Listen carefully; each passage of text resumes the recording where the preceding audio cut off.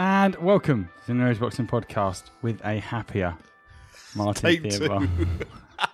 He scored the second pen. I'm all right now.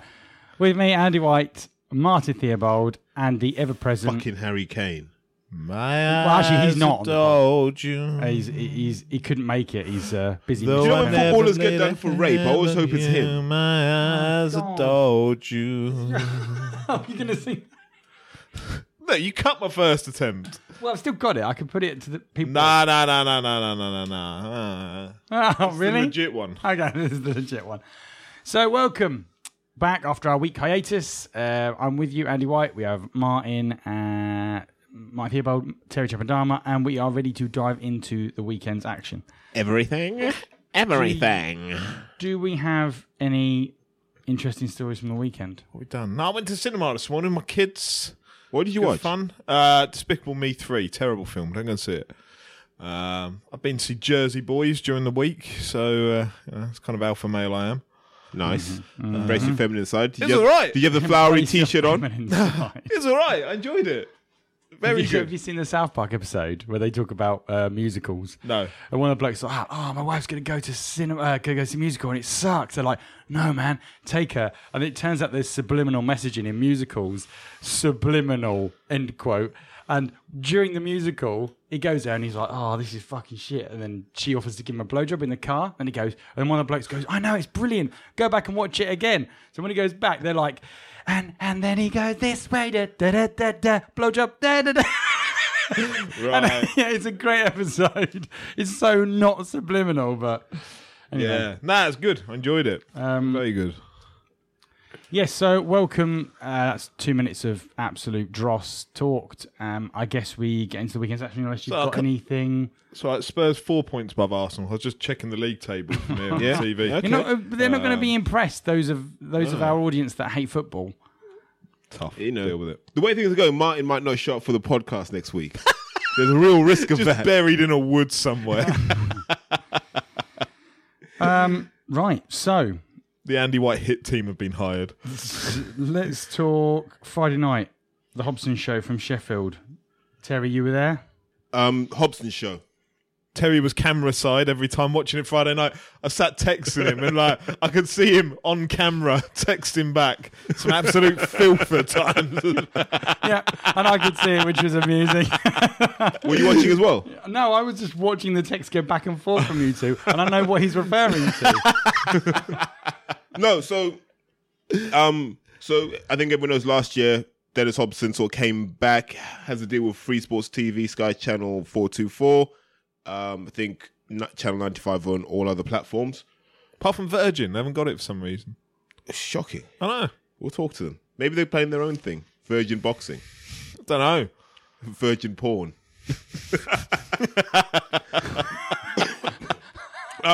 So no. It was actually a good show. And like I'll probably So niche. step away from all the practical side of things, but it was weird because I have a group of friends in Sheffield I built up as a student. So when I was living there as part of my degree. And then there's also the guys I've sort of got to know through the boxing side of things. And the weird thing was Friday was the first time I realized these groups all know each other.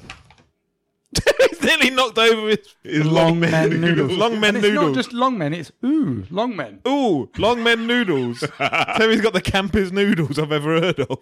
Wrapped in pink. Yeah. But how impressive were those reflexes though? They were. They They were were. impressive. Still got it. He counted. Obviously, those long men keep you sharp. Wow. Keep you long. Get those long men in you. No, so it was good to be able to tie those two ends together.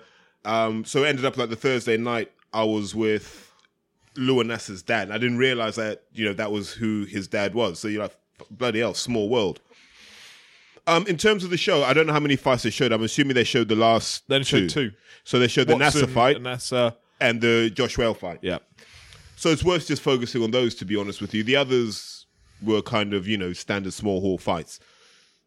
Be interested to know what the TV view of the Nasser fight was. I thought it was a hell of a fight to watch.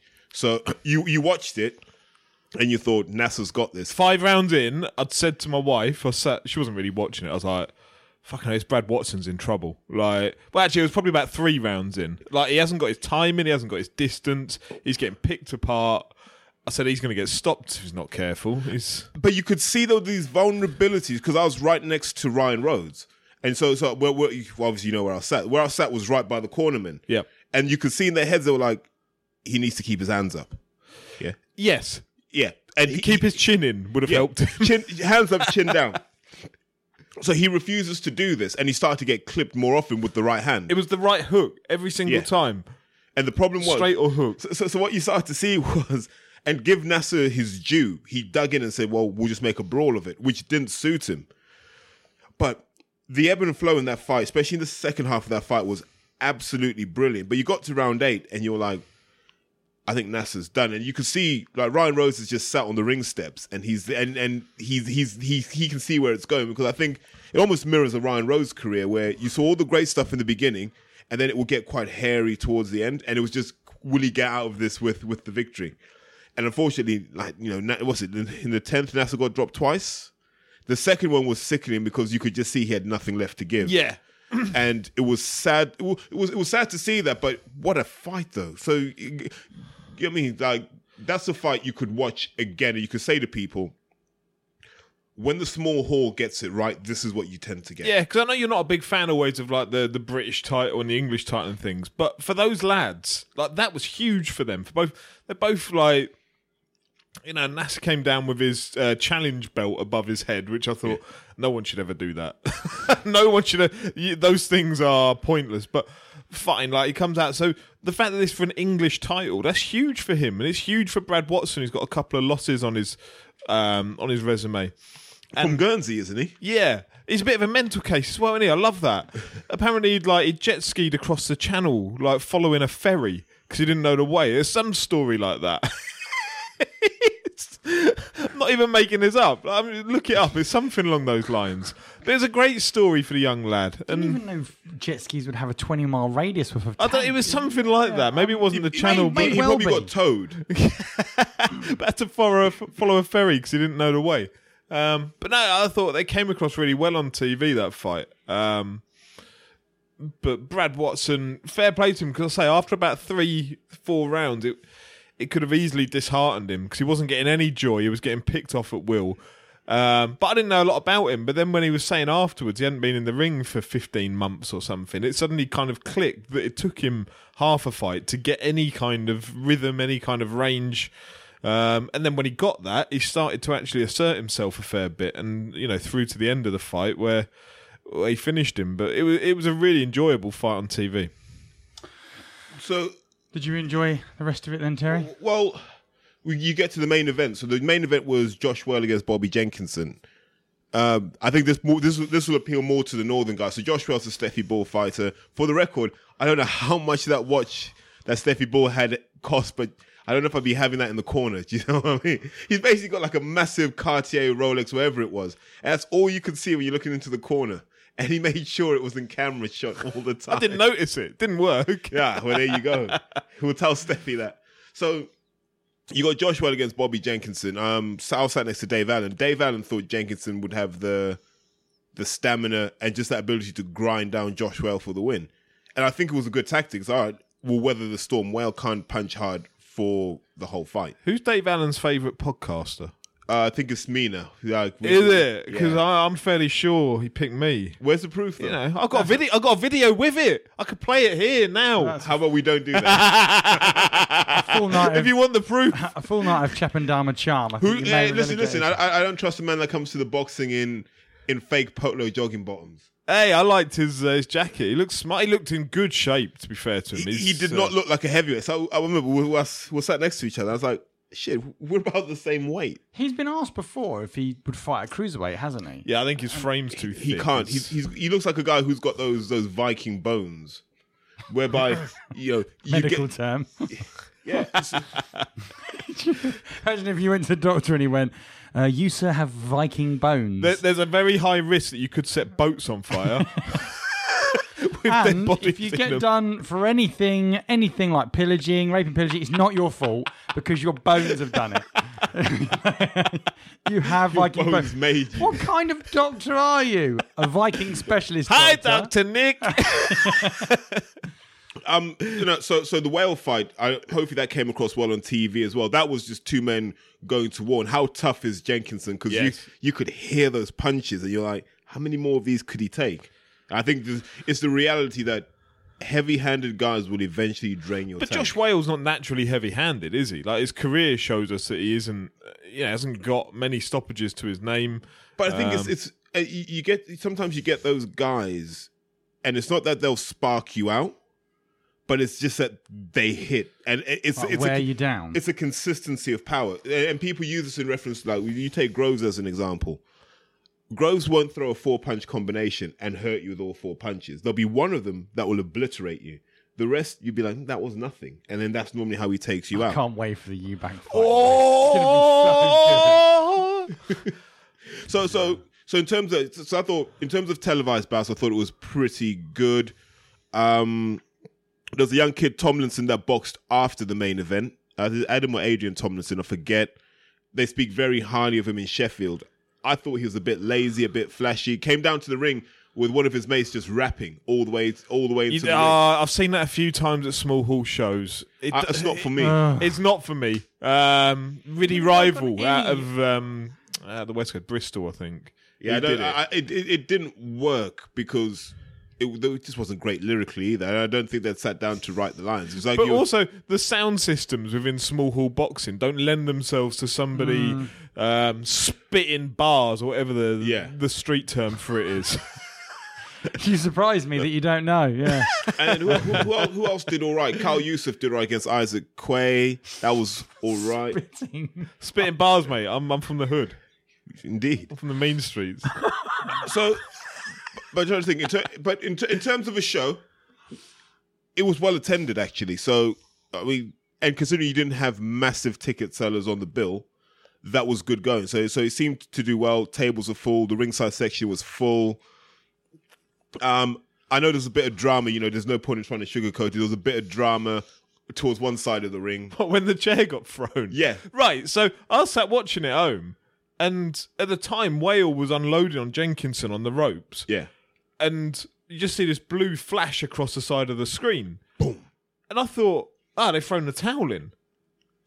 And then you see throw the chair in. see Terry and a few others get up on the front row and look to where this, what I thought was a magical towel. It wasn't. It was a chair had been lobbed against the side of the ropes. What does that mean? Throwing a kicked off. towel in Basically, means that's the end of the fight. What does throwing a chair in mean?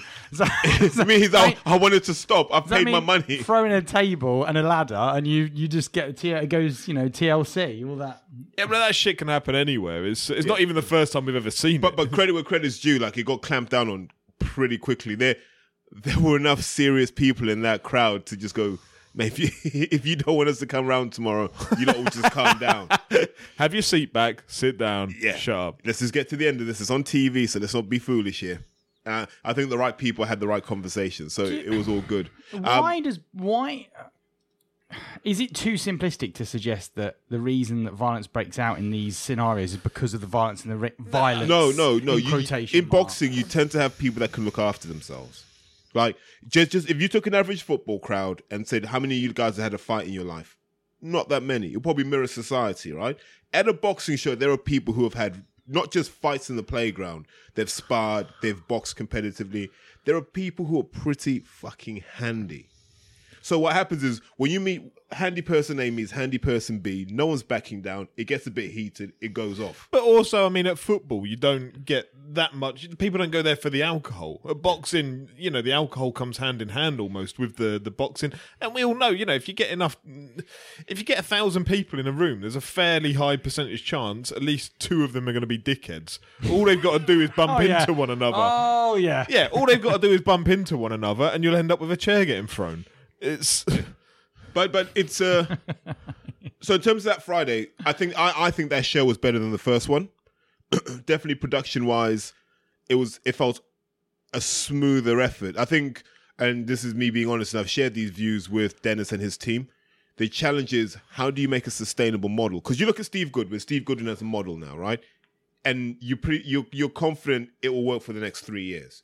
So you can plan with a degree of certainty. There's a question about this from Craig at Fight Talk. I'll probably tackle it now then, in terms of, I think what Craig was asking was, how sustainable is the Hobson model?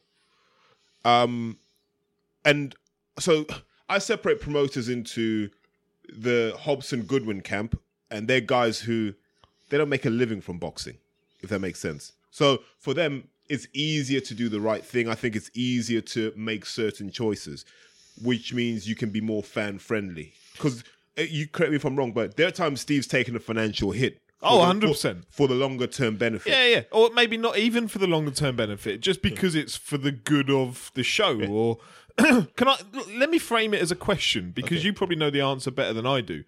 And it tails somewhat onto what Craig had asked anyway, but I don't know the answer to it. But what is Dennis doing it for? Like, is it because from what I understand, he pays the production cost of the show on behalf of Free Sport. He pays for that production cost and then gets the money back from the advertising revenue, plus ticket sales to the event, etc. Now, I don't get how that necessarily is money making, so maybe it isn't, and maybe it's just, look, he still loves his boxing and therefore he's putting it on because he's still got that bug. Or is it like a vanity project, or is it that there's a long-term aim that you build the product on Free Sport and then hopefully, I don't know, BT Sport come along and say, we've really enjoyed it? I genuinely haven't got a clue what the answer to it is. So I think it's worth setting the context. So I think there'll be a lot of our listeners who aren't au fait with Dennis Hobson. If you go back to like the late 90s, Dennis was starting off then as he is now. So I can remember being a student in Sheffield and you were going to all these venues like the Octagon and all these small hall venues to watch Hobson shows. His big win in boxing was Clinton Woods. So he gambled Clinton Woods would be a world champion and he saw him to a world championship. If you remember, he won the purse bid to host Clinton Woods versus Roy Jones Jr. Yeah. And bear in mind, this is not Roy Jones that fought Macronelli. This is Roy Jones Jr. And he won that purse bid. I still chuckle at the commentary where they what did they call him? Scrap metal merchant Dennis Hobson, his manager. And I chuckled a bit at that. And I think Gary Shaw was incredulous as to how the hell a scrap metal dealer from Sheffield got the gig. So that's Dennis at the top level. He took Hatton to Vegas. Let's not forget that. So that's another feather in his cap. He was also the guy who David Haye made this. Like, David Haye was on Hobson shows. I think the Carl Thompson fight was a Hobson show as well. So all up until that point, he had been on Hobson shows. Anthony Small had been on Hobson shows as well. Spencer Fearon was on Dennis Hobson shows. So Hobson always had this model of, I'll do what's good for the sport, because he was doing shows in Maidenhead and all these sorts of places. So it's never been a Sheffield-centric promotion that Dennis has had. And I think Dennis has always been let's do what's best commercially. So, having spoken to him, what he wants, he wants another Clinton Woods moment. Now, how easy is that to achieve? Clinton Woods, you've heard me say this before, I think Clinton Woods is the greatest fighter this country has produced that no one talks about. Just look at that run he had where you fight Jones twice, you fight Glenn Johnson 3 or 4 times, you fight Antonio Tarver. At least 2 of those 3 are guaranteed Hall of Famers. I would actually put all 3 of those men in the Hall of Fame. And Clinton Woods has won some, lost some, drawn some.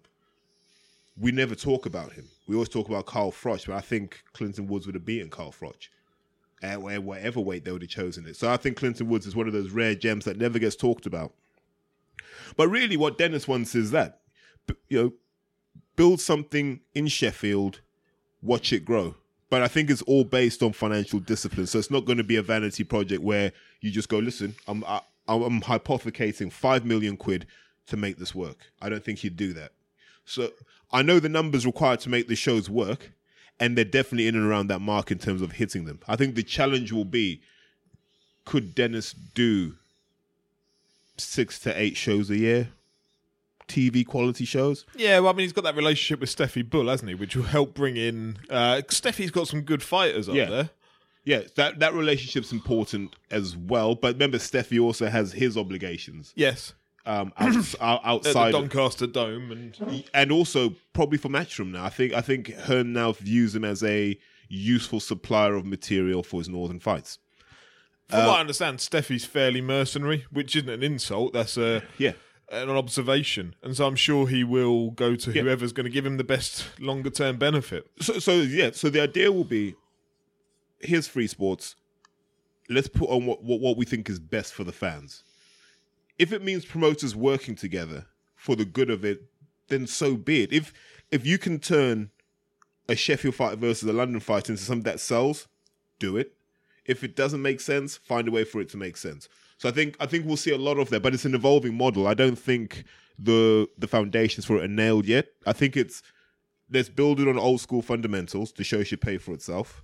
And then as they extend, they might gamble on different things. Those bits I don't think have been formed yet. Yeah, because I mean, I know it's hard work, because I know the general cost of a small hall show is 30 grand-ish upwards. And then you have to start recouping the money through your ticket sales. And then to pay for the TV production element of it on top of that, that's going to be, that's quite a large risk. So fair play to him for taking that risk. But I don't see, Free Sport, for as much as we should all back it and we should all get behind it, and I will, it's not a big channel. It doesn't have a wide reach to people as yet, and maybe it will in time.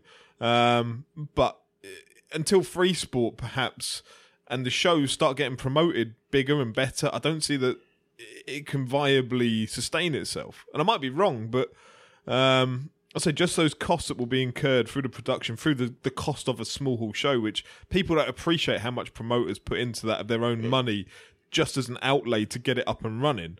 So when you see fighters going, oh no, I've got to sell tickets for a show. Yeah, of course you fucking have, because the show needs to pay for itself. And that therein lies the challenge. We were talking about this on Friday night, where we said sometimes the best product doesn't make economic sense. No. So sometimes the fights you really want to see, you're like, oh, I'd love to see so-and-so fight so-and-so. You're like, okay, put them as headlines, they don't sell tickets. So you're like, I don't really want to take that risk. And fans aren't sympathetic to that, which they should be, because that's the reality of boxing is you need to know that your top 4 fights could fill the venue. And then everyone else is kind of a loss leader on top of that. Or the top 4 fights don't, but you stack the undercard with people that will. Yeah. Big ticket sellers that are early on in their career. Someone that can sell 200 tickets is invaluable to any promoter, TV or otherwise. Look at Dave Allen. Dave Allen has probably helped that Kell Brook card stay afloat, economically. Don't underestimate how much money that man sells in tickets. And he never did. He never did. Through building himself over social media, he used to sell 50 tickets or whatever up at Donny Dome. But over time, through being the man that he is, which we all appreciate, through his honesty, through his integrity, through, by his own admission not being the best boxer, but through being a likeable geezer. Just being human. Yeah, through being a human being that we can all relate to for his weaknesses and his strengths, he's built himself into that commodity that now promoters want to work enough with. Of the Theobald Allen loving. Yeah, let's just... All I'm saying is I'm his favourite, right? Yeah. So... Well, I did tell him I'm Lenroy Thomas's favourite, so it's all good. My black brother, Lenroy X. Can you imagine? Hearn will love it. Oh shit! I like the idea. You have to tag team at the same time, and it has to be WWE rules when you two are in the ring. Other than well, like the men and women tag teams that they have. But as a note, look, I think everyone should get behind it, because the one thing I do like about Dennis is he's very old school. So where Hearn will do something because it makes economic sense, there's certain fights, if you ask Dennis, would you like to see him against him? Even if it sold tickets, he'd be like, that doesn't excite me. There's a certain brand that Den will like to see, and it's that kind of, you should be tested in the ring. Yeah, because good luck to him, because Yeah. they've shown four fights on TV now. So 2 from the Cameron Sheedy fight and 2 from Friday. 3 out of those 4 have been really, really good quality, well-matched fights. And that's all as boxing fans we can ask for. Yeah. We'll move on to like Dorticos Gassiev later, which is 2 elite level lads battering the shit out of each other with real intent and quality. But we all appreciate, you're not going to get that at this level. But what they've done is taken lads that are well matched and displayed that. Yeah. For an English title, for a British title. And those fights are going on up and down the country every week, and people don't get to see them. We now do with this. And I've enjoyed both shows that he's put on. Right. Just to give context to the Craig of Fight Talks question that you referenced earlier, the Hobson Promotions outfit, what is your opinion on their longevity and setup? They laid out money for graphics, posters, design for an event where 2 of the main names pulled out. Is Free Sports viable as a business model? Do you want to? There's nothing. And just to add a strapline to that, don't underestimate how respected Dennis Hobson is in Sheffield, and people want to see him succeed because there's a generation that remember what he brought to Sheffield. So they're like, if we can trust someone to bring back the glory days, because remember, Sheffield is a fighting city, right? That the Ingle Gym is synonymous with British boxing in the last 30, 35 years. We can all agree on that. And so Sheffield as a city it wants to be that preeminent centre of boxing again. Maybe they can fight for some more hotels then. But I mean, I too have question marks over the longevity and how viable it is. But it's not, they're not negatives. It's just only time can tell us whether that works or not. And for all the will in the world, I hope it does, because look, that's the kind of level and quality of boxing that we can all sit and enjoy on a Friday night. Because one of the options is actually that one of the platform players, call it Amazon, call it Google, call it YouTube, says, we like this Hobson product. It's people going to war pretty much consistently. You come and organise it on our platform. You have a budget. There you go and do it. So there are a number of ways it could go. But I think the key thing is that financial discipline of... It needs to wash its face for a year. Yeah. Yeah. And then I think people will buy into it. Okay, before we move on, do you want to do an advert for Long Men Noodles at all? Oh, long men. We like them. Chicken flavour. I noticed that there is nothing that even references chicken on the ingredients list. Just a ton of E numbers. Long men, get them inside of you. This isn't going to download well in China. I'm waiting. If we can get him to laugh at the right time, might see noodles come out of his nose. Lovely, lovely. If only this was a visual product. Chicken flavour noodle. What is it? I'm trying to avoid doing any kind of stereotypical accent because I was just drinking and it just came out. Will Lawrence Okoli ever establish himself at a higher level? Well, we're jumping into this. Technically good enough. Says Creator Fighting Talk, reference the Okoli Chamberlain fight. Okay, we're going in the deep end here. Let's do it. Okay. So I paid my money. So let's start from the top, to be honest. I mean, I really doesn't help with the question, but give us a lowdown of the fight, the result for those who didn't watch it. So I think it's always good to compare this show. Bear in mind that this is what I'd call a low-level matchroom show, right? With a high-order Frank Warren show. Now, for Okoli Chamberlain, you came into the building, you didn't get past without airstyle. You had to go through the metal detector, and you got searched. Yeah, you're back. Everything basically, you had to reveal everything before you got in. Was there any long men there? Yeah, noodles everywhere. They wanted their long men noodler. Yeah. They're best sponsor us. To be honest, mate, we're just looking for weapons. This is a fucking weapon. WMD in my pants, sweetheart. So, please, sir, we'll have to go escort you out. Just go through. Weapon of ass destruction. Weapon of ass destruction. Wow. Yeah, so in essence, right, so you walk through Standard O2, security, you go upstairs, and you got the police. You know the police you see at the airports? That's who you pretty much had up there. You've got stewards floating around, you've got security. It's visible, and you're going, I feel quite safe here. And bear in mind, I say a lot of shit on this podcast. Right? So all help is appreciated. And you go in, and there's stewards everywhere. It's ordered, it's structured. There are no logistical issues here. Like, Matchroom run a pretty tight ship. And you have to be impressed with that, because when you've been to the Copper Box, you fancy your chances of buying a £10 ticket and getting to ringside every time.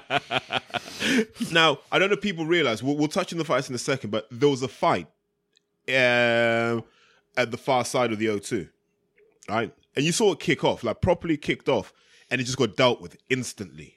Bang, bang, bang, bang, bang, bang, bang, boom. Few drinks got thrown, but after that, bang. But you know why? Because they employed decent security. Yeah. And basically, they had the stewards just marshalling that area, and everything calmed down again. And you went, if this had been a Warren show, that would have spread across the whole arena.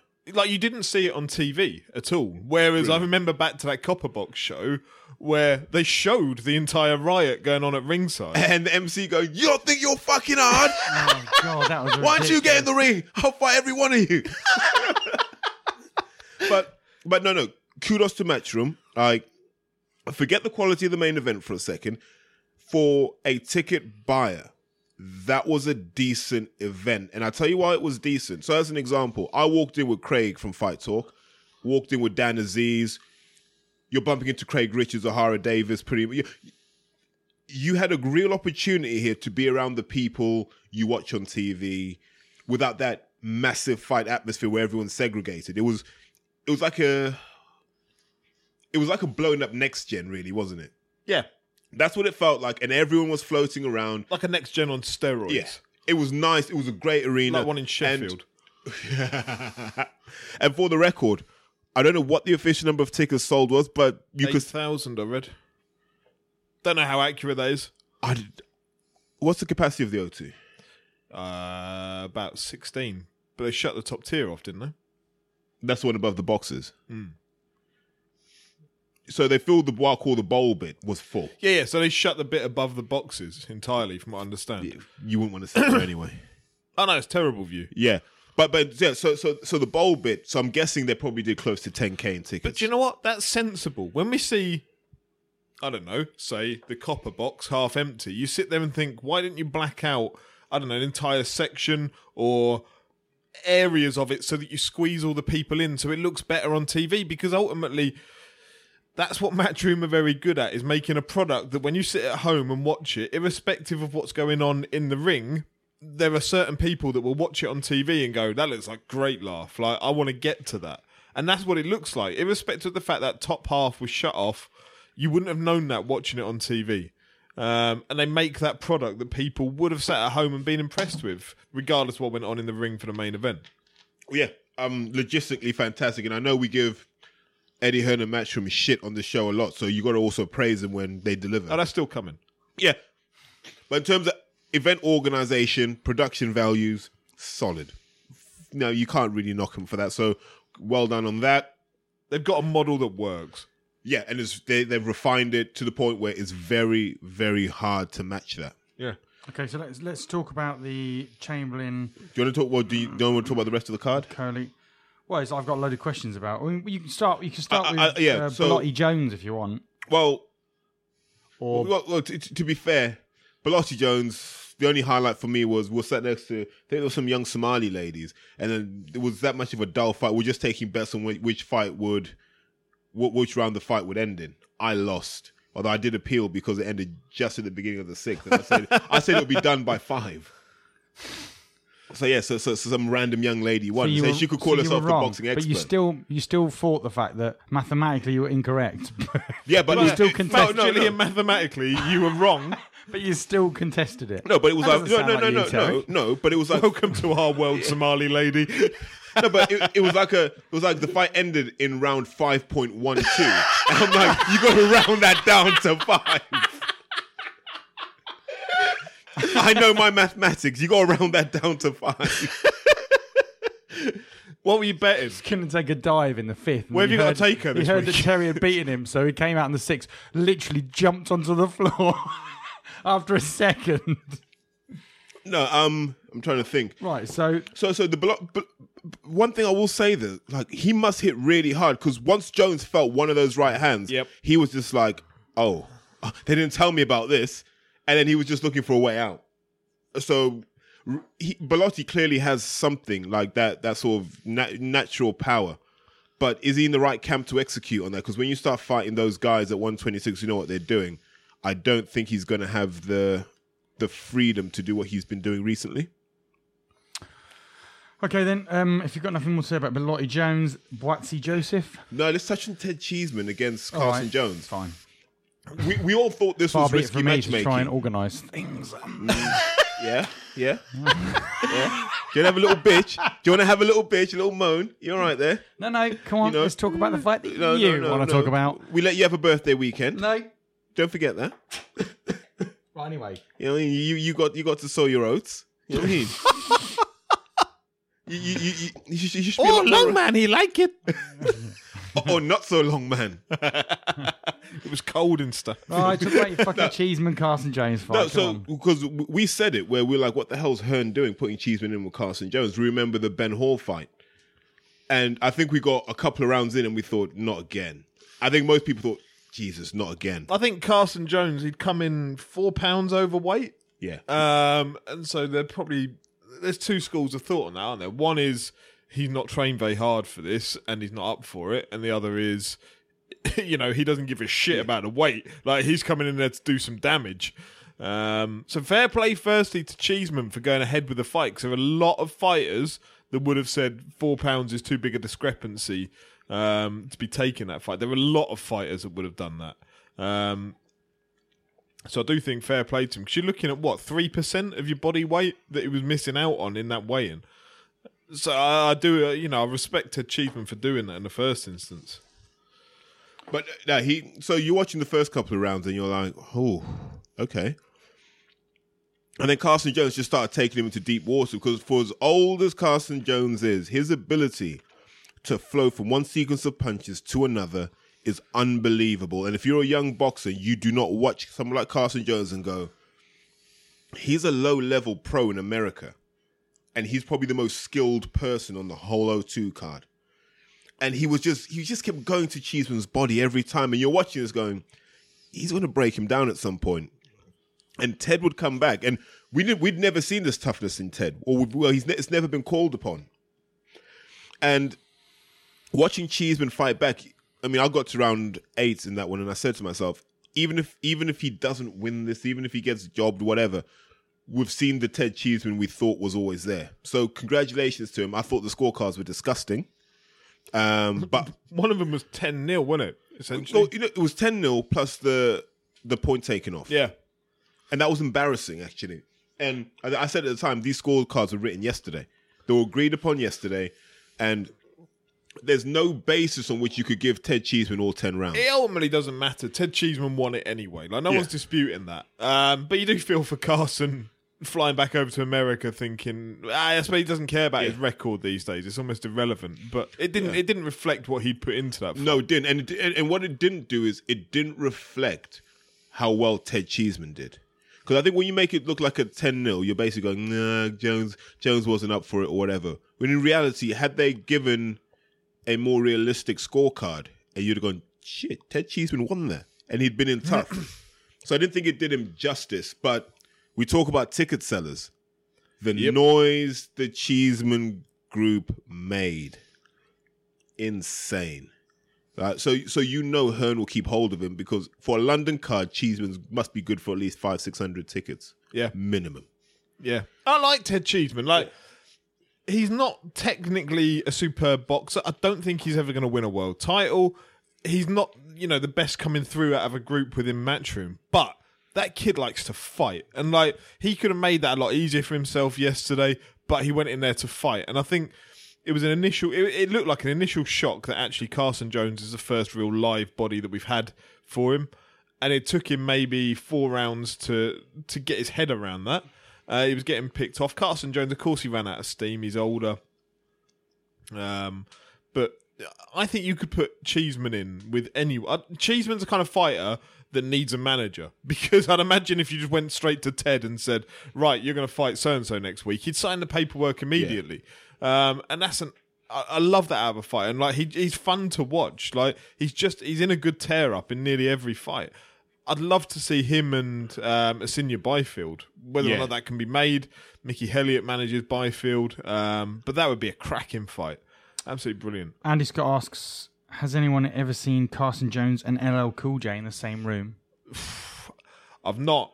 I can't confirm one or the other. They're not the same person, but clearly that's what he's getting at.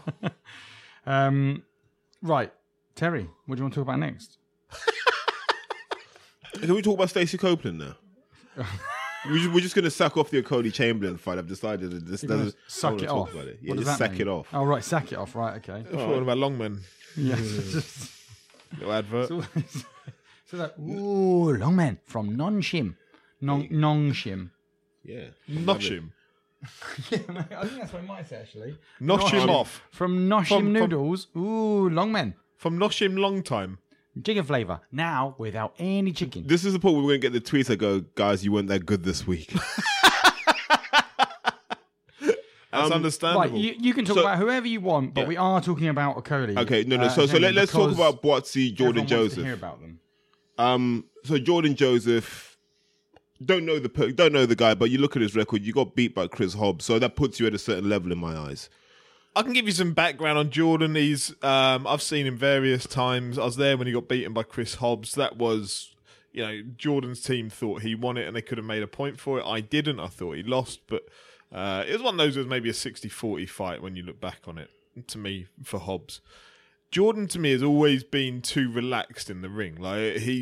I've always thought with him, you need someone that's going to really push you before we see what you're about. And we found out what he was about, and it wasn't really very good. Because he was trained by his dad or something, wasn't he? No, his old man used to be a boxer.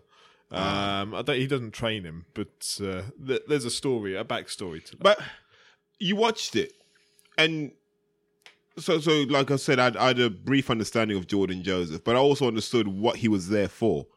And it's like he didn't realize what he was there for. So he goes in there and he started off box like he expected to win.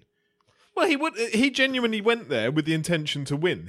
So that's what made it a little bit more interesting, is that most of Buatsi's opponents won't go there with that intention. At least he went there, and that gave Buatsi the opportunity to actually show some different sides that we hadn't seen before. In 2 rounds.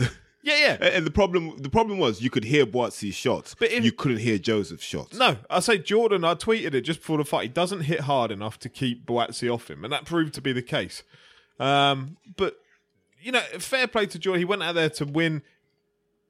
I never thought really that he realistically had a chance of doing so, because he can't punch hard enough for that weight division. He can't. And Boatsi can. As it turns out, he can do an awful lot. He's a good talent, Boatsi. So the word I came out with at the end of that was he's solid. So he will be a guy that you look at him and you look in terms of your Mike McCallums, or even like in the British term, your Nicky Pipers. You're guys who are solid. You say jab, 7 out of 10. Power, 7 out of 10. All of it will be 7 out of 10. And his challenge will be, can he be creative in knitting all of that together so the whole is greater than the sum of its parts? Because that's what he's going to need. Because at 175, I think there are people who punch harder. I think there are people that move quicker. I think there are people who are cleverer in the ring than he is. So can he take his attributes, put them together? Because I like him. And I liked him in the amateurs, because in the amateurs, he just overwhelmed you. You had nowhere to go. People would get in and think they had a plan. Oh, you know what? Yeah, I'll slip, dip, and roll and all that stuff. But he always caught up with you. And once he started to catch up with you, he just started to break you down. So he's good in that sense. But I think at the elite level, you need something special. And we haven't quite identified that yet. Just a quick one, as a quick aside. One of the things I did find interesting was Craig Richards watching that fight. And do you know when you see someone's brains ticking going, yeah, why not? I'm not saying that's what Craig said. What I'm saying is Craig had that look in his eye and he had that energy about him that said, that fight can't be far off happening. And if that's the case, I'd then be worried for Jake Paul. Because if Hearn's and we'll touch on this, I think, in greater depth when we get to the main event. Just don't troll, all right? Okay, I won't. If Eddie Hearn's going to start looking at these British beef concepts as a way of taking the next gen thing to the next level, then you're going to be looking for more of these sorts of fights where you can have two people round about the same point in their career at the same weight going at each other. And Richards versus Boatzy would be a sensible one. That kind of leaves Ball on the outside looking in. Well, Stephen Mark asks, does Boatzy need to fight someone at British level next? Perhaps Burton. Seems levels... It's too early for him. No, too early. It's too early. What is he now? He's like 5-0, 6-0. Like, as much as we don't want to keep seeing him beating people that he levels above, because there's only a limited shelf life for doing that. Also, at that level, you know, he doesn't need to be up at British level early doors, because that'll be a tough fight for him. People might mock the likes of Frank Buglioni. Who would do that? You know, you might mock the likes of Hosea Burton, but those are going to be far too hard for a lad. Or not far too hard, that's probably the wrong... They're far too hard a fight for a lad who's at his stage. He still needs to learn a few more pro styles. What you need is some fighters that are on the way down, not fighters that are there to peak and win. And the issue is they have what he has. And they've shown it at the top level. Yeah. Plus, they've shown that toughness on top of it. And that isn't what we've seen out of Boatzy yet. You don't need to be seeing him in at British title level fights. Not for another year or so. Like, you just want to see him... I'd like to see him in with a Joel McIntyre. Joel, who's a former English champion. Joel needs a route back to try and get into the British title scene. I'd love to see that fight. And Miles Shinkwin, he's fighting for the English soon against Liam Conroy up in Preston, I think. Those kind of fighters. So the ones that are around the English title scene, the English title level. Get him in with some of those. The loser out of Shinkwin versus Conroy would be perfect for Boatzy. YouTube Scientist asks, can each of the podcast members tell us the most libelous fact about Frank Warren? The most outrageous and slanderous, the better. Thank you. I'll leave this one to Martin. Martin is the PhD expert. He is an expert. Leave it to the person they've already got the email address for, because that makes life easier for them. It does. It does. I think probably can. I'll tell you. I've got one as well. I'll tell you something that won't, that's just a fact. I have been sued by Frank Warren and his people. Yeah, that's true. There's nothing slanderous, nothing libelous.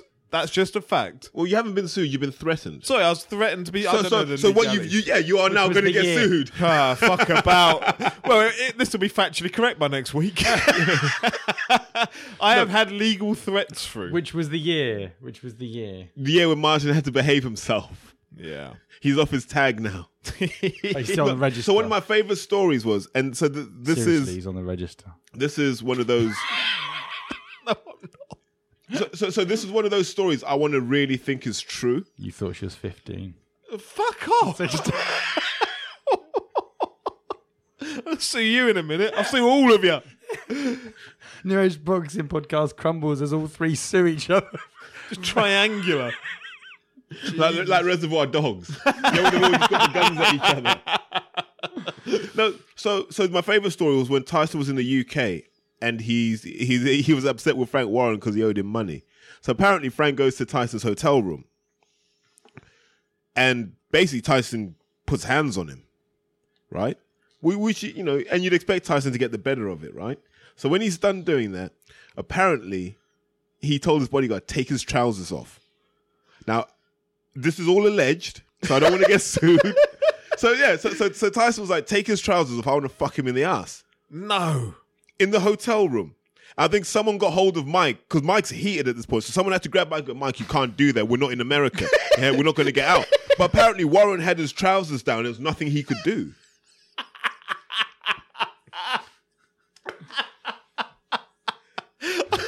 That's true. Funny enough, I remember I was when I first got to Germany with the army. There was a lad there that they were chasing him around the block as part of his initiation, and they pinned him down.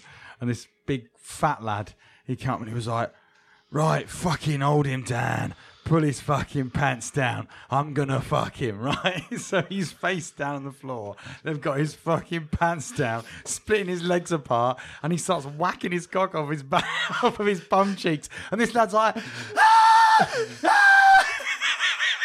Andy, are you reliving that? He's like, "I'm gonna fuck him." Then it's like, "Ah, got ya." like the threat of You know how the army adverts now to get people in are all like, you can be homosexual, you can be transgender, you're all getting raped by Big Dave over in Germany. Don't matter what you are. horrendous. Wow. Yeah, I mean, just So times, I don't think times they YouTube be scientists a-changing. expected that answer, did he? That's value for money, mate. There you go. His name was Frank, but it wasn't Frank Warren. Which Frank was it? Was it my kind of Frank, Eddie? Right, can we finally talk about Chamberlain and Coley? Is that all right with you? Yes, and I know Umar's going to be listening to this, right? So Umar's told me he wants to hear my take on it. Right, Craig asks, can Coley... Craig's question is irrelevant. At least we know, Craig. Sorry, Craig. You tried? Yeah. Yeah. No. Tried a couple of times. So one thing I will say, and we need to Scribble give that off. credit to... I'm going to give credit to Umar Sadiq because him and I had a phone call and he said to me, I won't take anyone's money. If you really think Isaac can beat Lawrence, put your money up. And because he said it to me, he said Lawrence wins this easily. And his exact words to me were, there is nothing Isaac can do to Lawrence. Nothing at all. Lawrence will be ready. Lawrence could beat him right now. And I think Umar was probably the only voice. Umar and Dan Aziz. So shouts out to Dan Aziz, who I saw there yesterday. Excuse me. They were the only two who were adamant that Lawrence would win, but they're in his camp, so I guess they see it. I'm in South London, and I heard people. I mean, there are a lot of Chamberlain zealots out there who are like, "Yeah, Isaac would win." And I've said this on the podcast. I think Isaac's a great young man. I think Lawrence is a great young man. And them fighting, I wanted the best man to win. My view was Isaac wasn't in the fight. I don't think, even if there'd been no holding, even if the referee hadn't been a complete and utter cunt, I don't think Isaac had anything in him that was going to trouble Lawrence that night. The referee was an absolute disgrace. Yep. The first knockdown was never a knockdown because if it was a knockdown from a punch, you have to accept it was a rabbit punch, right? And if it's a rabbit punch, then it's a foul, so it can't be a knockdown. The referee got that wrong. He got the point deduction wrong because you unless it's a severe foul, you have to give a warning, and that wasn't a severe Give us foul. a breakdown of how the fight transpired. Well, we are, but you have to understand that for those who watched it, it hinges on these first two rounds where Isaac ends up being so far behind on the scorecards that After 2 rounds, He's 4 he's down. 4 rounds behind. Right, so because Ben LOFC asks, why did Chamberlain perform the way he did? We'll Did come on to strategy that. go out of the window after his first knockdown? Let's come on to that. But we need to touch on this because this is contentious. That was never a knockdown initially, number one. Number two, the warning had to come before the point deduction. Number three, how the hell do you shove someone across the ring and you're not warned and you don't have I mean, the referee was abysmal. If you're a boxer, you would never let Steve Gray officiate your fight because he was weak and he was pathetic. And the problem with that was you had a very volatile crowd. Steve Gray could not walk through South London. I right? need you to explain what he to did- me what the So- problems were with the referee. Okoli Yes, at one this point, coming. they're in a clinch, and then Okoli just throws it because Okoli's a far bigger man. He must be 3 inches taller, and he looks a different weight division. Like just that's shoved him. yeah. So he just throws him, shoves him to the ground, not with any punch, not with any intention to. Two-handed shove. Yeah, to shove him and make him lose his balance and push him down onto the floor across the ring.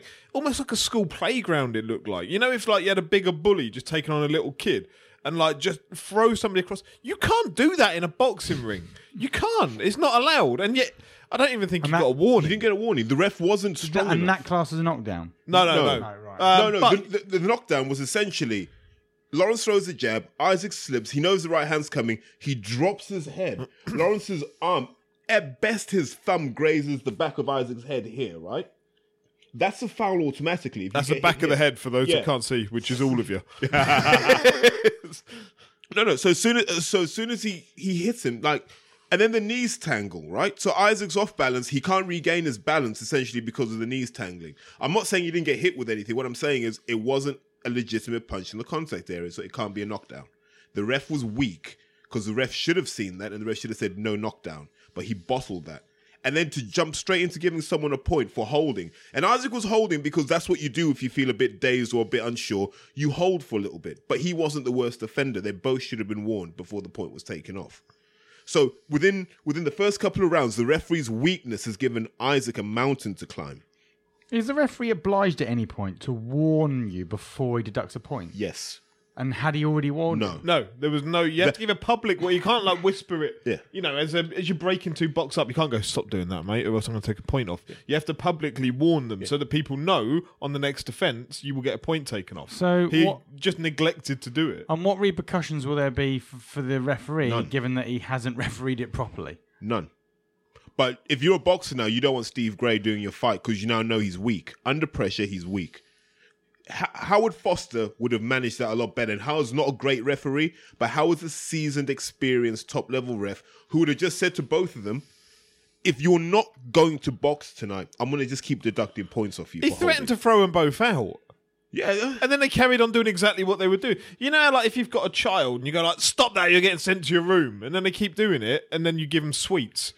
Like, that's basically what transpired. So with the end of round 2, and Chamberlain has It's now so been pushed over and Knocked rabbit down. punched and Had a point and taken. so now he's at 4 points down at the end of round 2. Yeah. Then what happens? Now you're looking for miracles, essentially. It's a 10-round fight. Yeah. So what I want to be clear about is I'm not here saying Lawrence didn't deserve to win. Okay? Let's be clear about that. Lawrence deserved to win. 100%. What I am saying is that referee, for the magnitude of the fight, was weak. And he shouldn't be allowed to officiate at anything that involves adults. The problem is, this was 2 lads who, being frank, are like, they're not even area. Well, they are area level because Isaac Chamberlain won it. But that's what they are. They're probably like area level cruiserweights that have been upsold onto an O2 headlining slot. And so, you know, if you're the board, who do you put on to doing this? You then attach a WBA Continental title to it. Like how Steve Gray got this, I'm not really sure. But it's like it's essentially a lower level like FA Cup game or whatever. But you know there's going to be a lot of local rivalry there, and it could get quite heated. So you would bring in a decent style ref for it.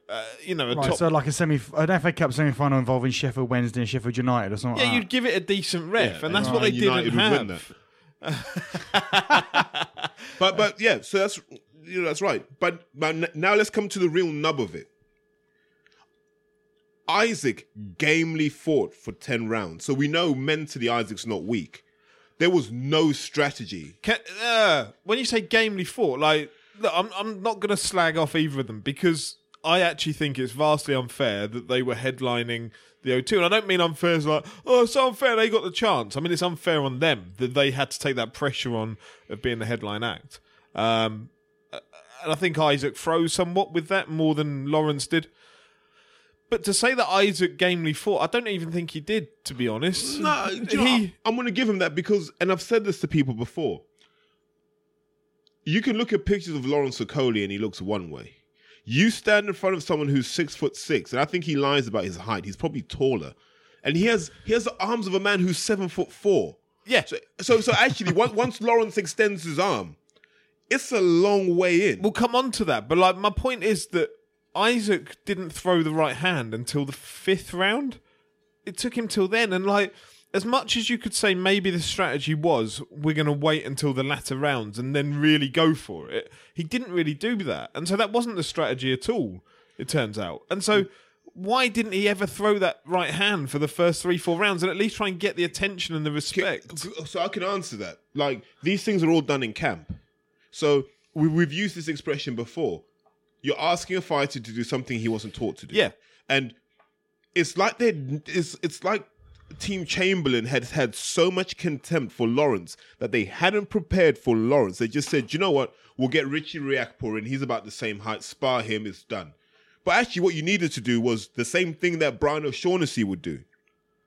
Break Lawrence down into various small components and go, these are the things he does to be the fighter that he is. And all you do is you train how to deal with each and every one of those. So when you see it in the ring, you've done it hundreds of times before. He should have known how to get in. You know, he wasn't really rolling coming in. And what upset me, he was slipping on the outside, not rolling on the inside. Which is cool. If you want to slip on the outside, fine, but you've got to come back on the inside to work, and you've got to come behind a shot with that as well. But what worried me the most is they weren't policing that contact. So if you look at Lawrence's performance, I want to give him credit for this. It was Klitschko-esque. Score your point, lean on him. Score your point with a double jab, lean on him. Make him do the work. And that's what ended up happening in that fight. And it was almost as if Team Chamberlain hadn't prepared for that. Whereas Team Okolie had.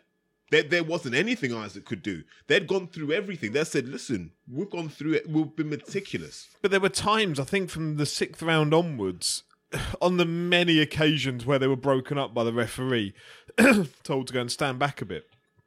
Just little glimpses from Isaac Chamberlain over to Ted Bamby in his corner with the look of someone that says, I genuinely don't know what to do here. Like, whatever we've been doing for the last 8 weeks was wrong. Yep. And like now I've realised that and I don't know what else I can do. And it was that look, like it was only half a second look of like, I don't know what to do. I said that in round 4. I said it to my friend Ed. I said, Ed, Isaac doesn't believe in anything he's done in this camp. Yeah. Because you saw him trying different things. So one of the things I look for in a boxer is how consistent are you when the same thing comes at you, right? So if you throw a jab at me 10 times, I should be able to deal with that jab the same way about 70% of the time, right? Because it's the same fucking jab at the same fucking target. Isaac was looking for different ways to do things. There wasn't a consistency that said, I'm going to take his jab away, counter him. Take his jab away, counter. There wasn't anything that indicated there was a plan. Now, I think if you stick Isaac in a camp, even with a Dominic Ingle, with an Adam Booth, there would have been a plan. And even if he had lost, we'd have understood what that plan was. We'd have gone, actually, do you know what? We knew what he was trying to do. Lawrence was just too good. They just stuck Isaac in there like he came off the street. So what do? Do you trust your corner now? Because I think after that, it's hard to trust your corner. Because I'm on a podcast telling Isaac stuff, and he's probably there. And he will listen to this. He'll probably go, what? Because I've had chats with Isaac, and I've said, you need to understand who you are in boxing. You've got to understand Evander Holyfield. Because Evander Holyfield was an undersized cruiserweight as well. What Evander was good at was negating what the bigger men had. But he could always work with intensity once he got the opportunity. And that's what Isaac should have been working on, and he wasn't. Lawrence was the bigger man. He just had to... Once he was 4 points up, he just had to see it out, which is what he did. And you actually ended up sat at home. I felt really sorry for Isaac because every single opportunity Lawrence had, he just used that huge frame of his, and just put both hands behind the back of Isaac and just forced him down. It was like... It was going back to your army days by the sounds of it, Andy. It was like forcing the head down into the midriff. It was... I mean, that's what it was. Every time you think, how much effort... Slightly misleading about my army days. but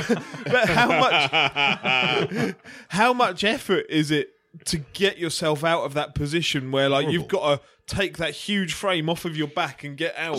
So if we go back, like I don't know if anyone watched Lennox Lewis against Evander Holyfield 1.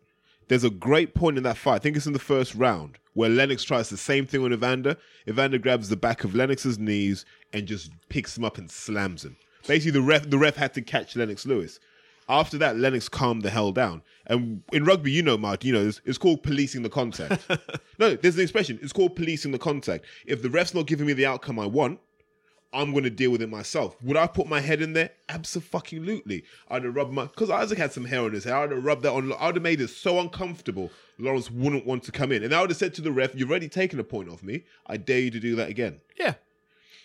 All these small things that should have been worked on in camp. Remember Lomachenko versus Rigondeaux? And Loma said to the ref, what am I allowed to do if he holds me?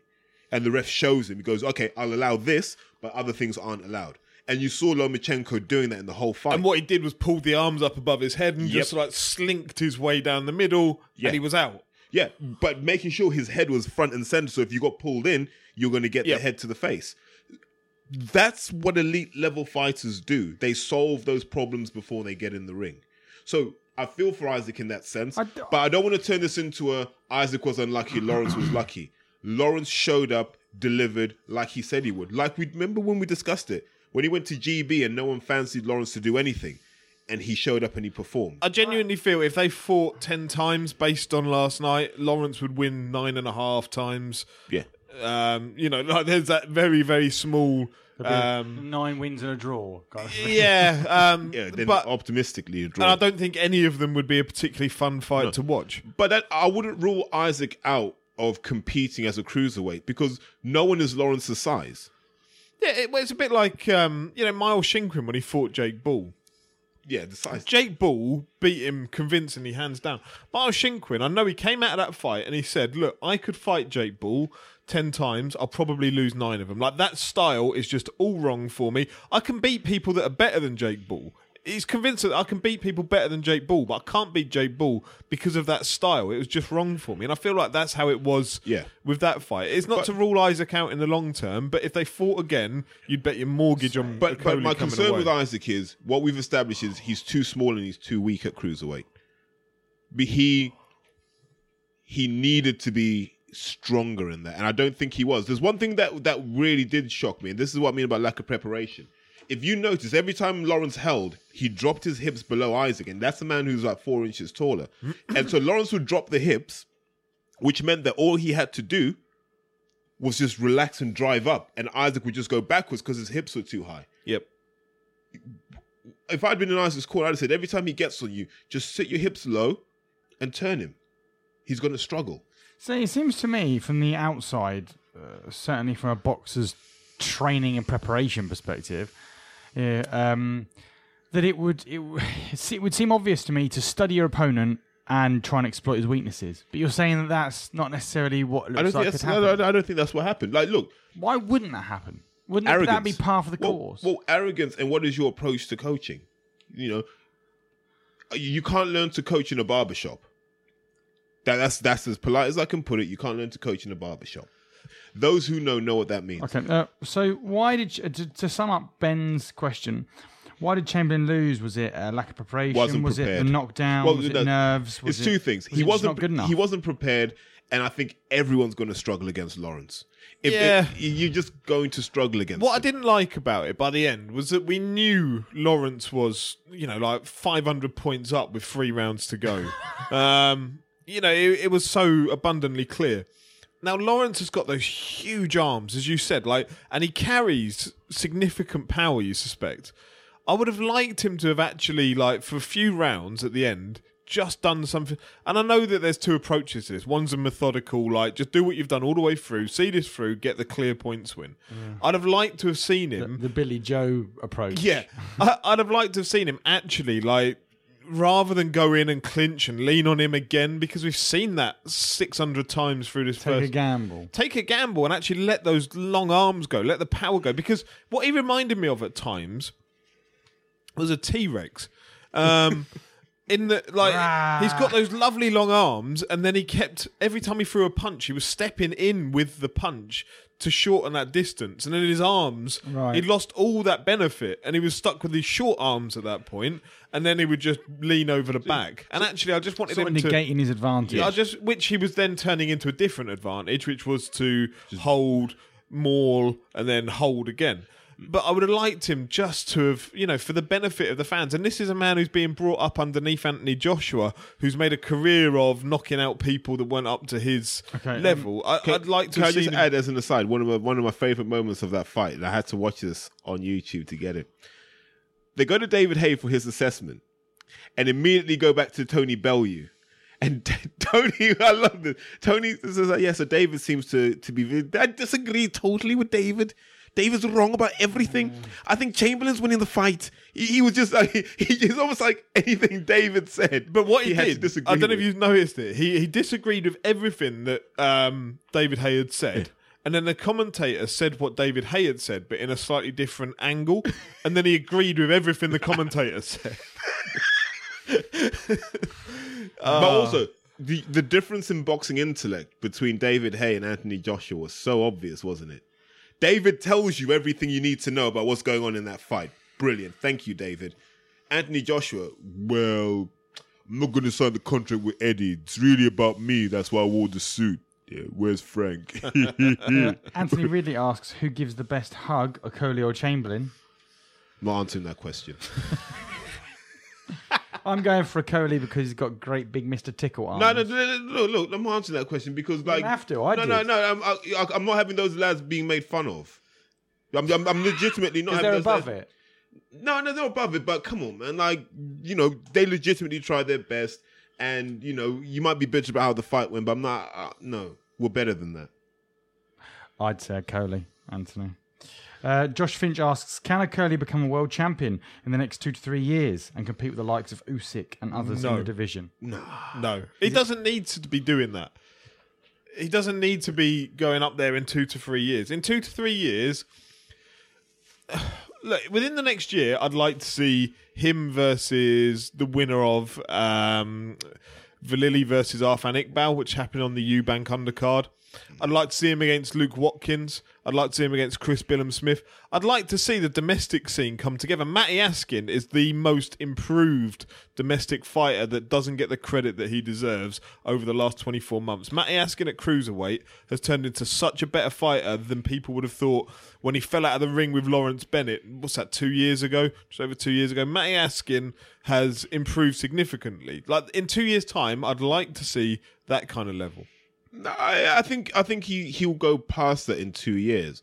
That's for me. That's a early 2019 fight.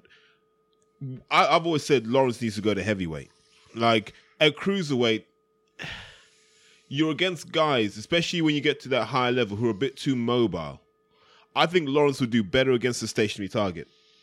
We saw what he did against someone like a Blaze Mendo, and you know Blaze isn't a bad fight, but he's not very mobile. That's what Lawrence really excels at.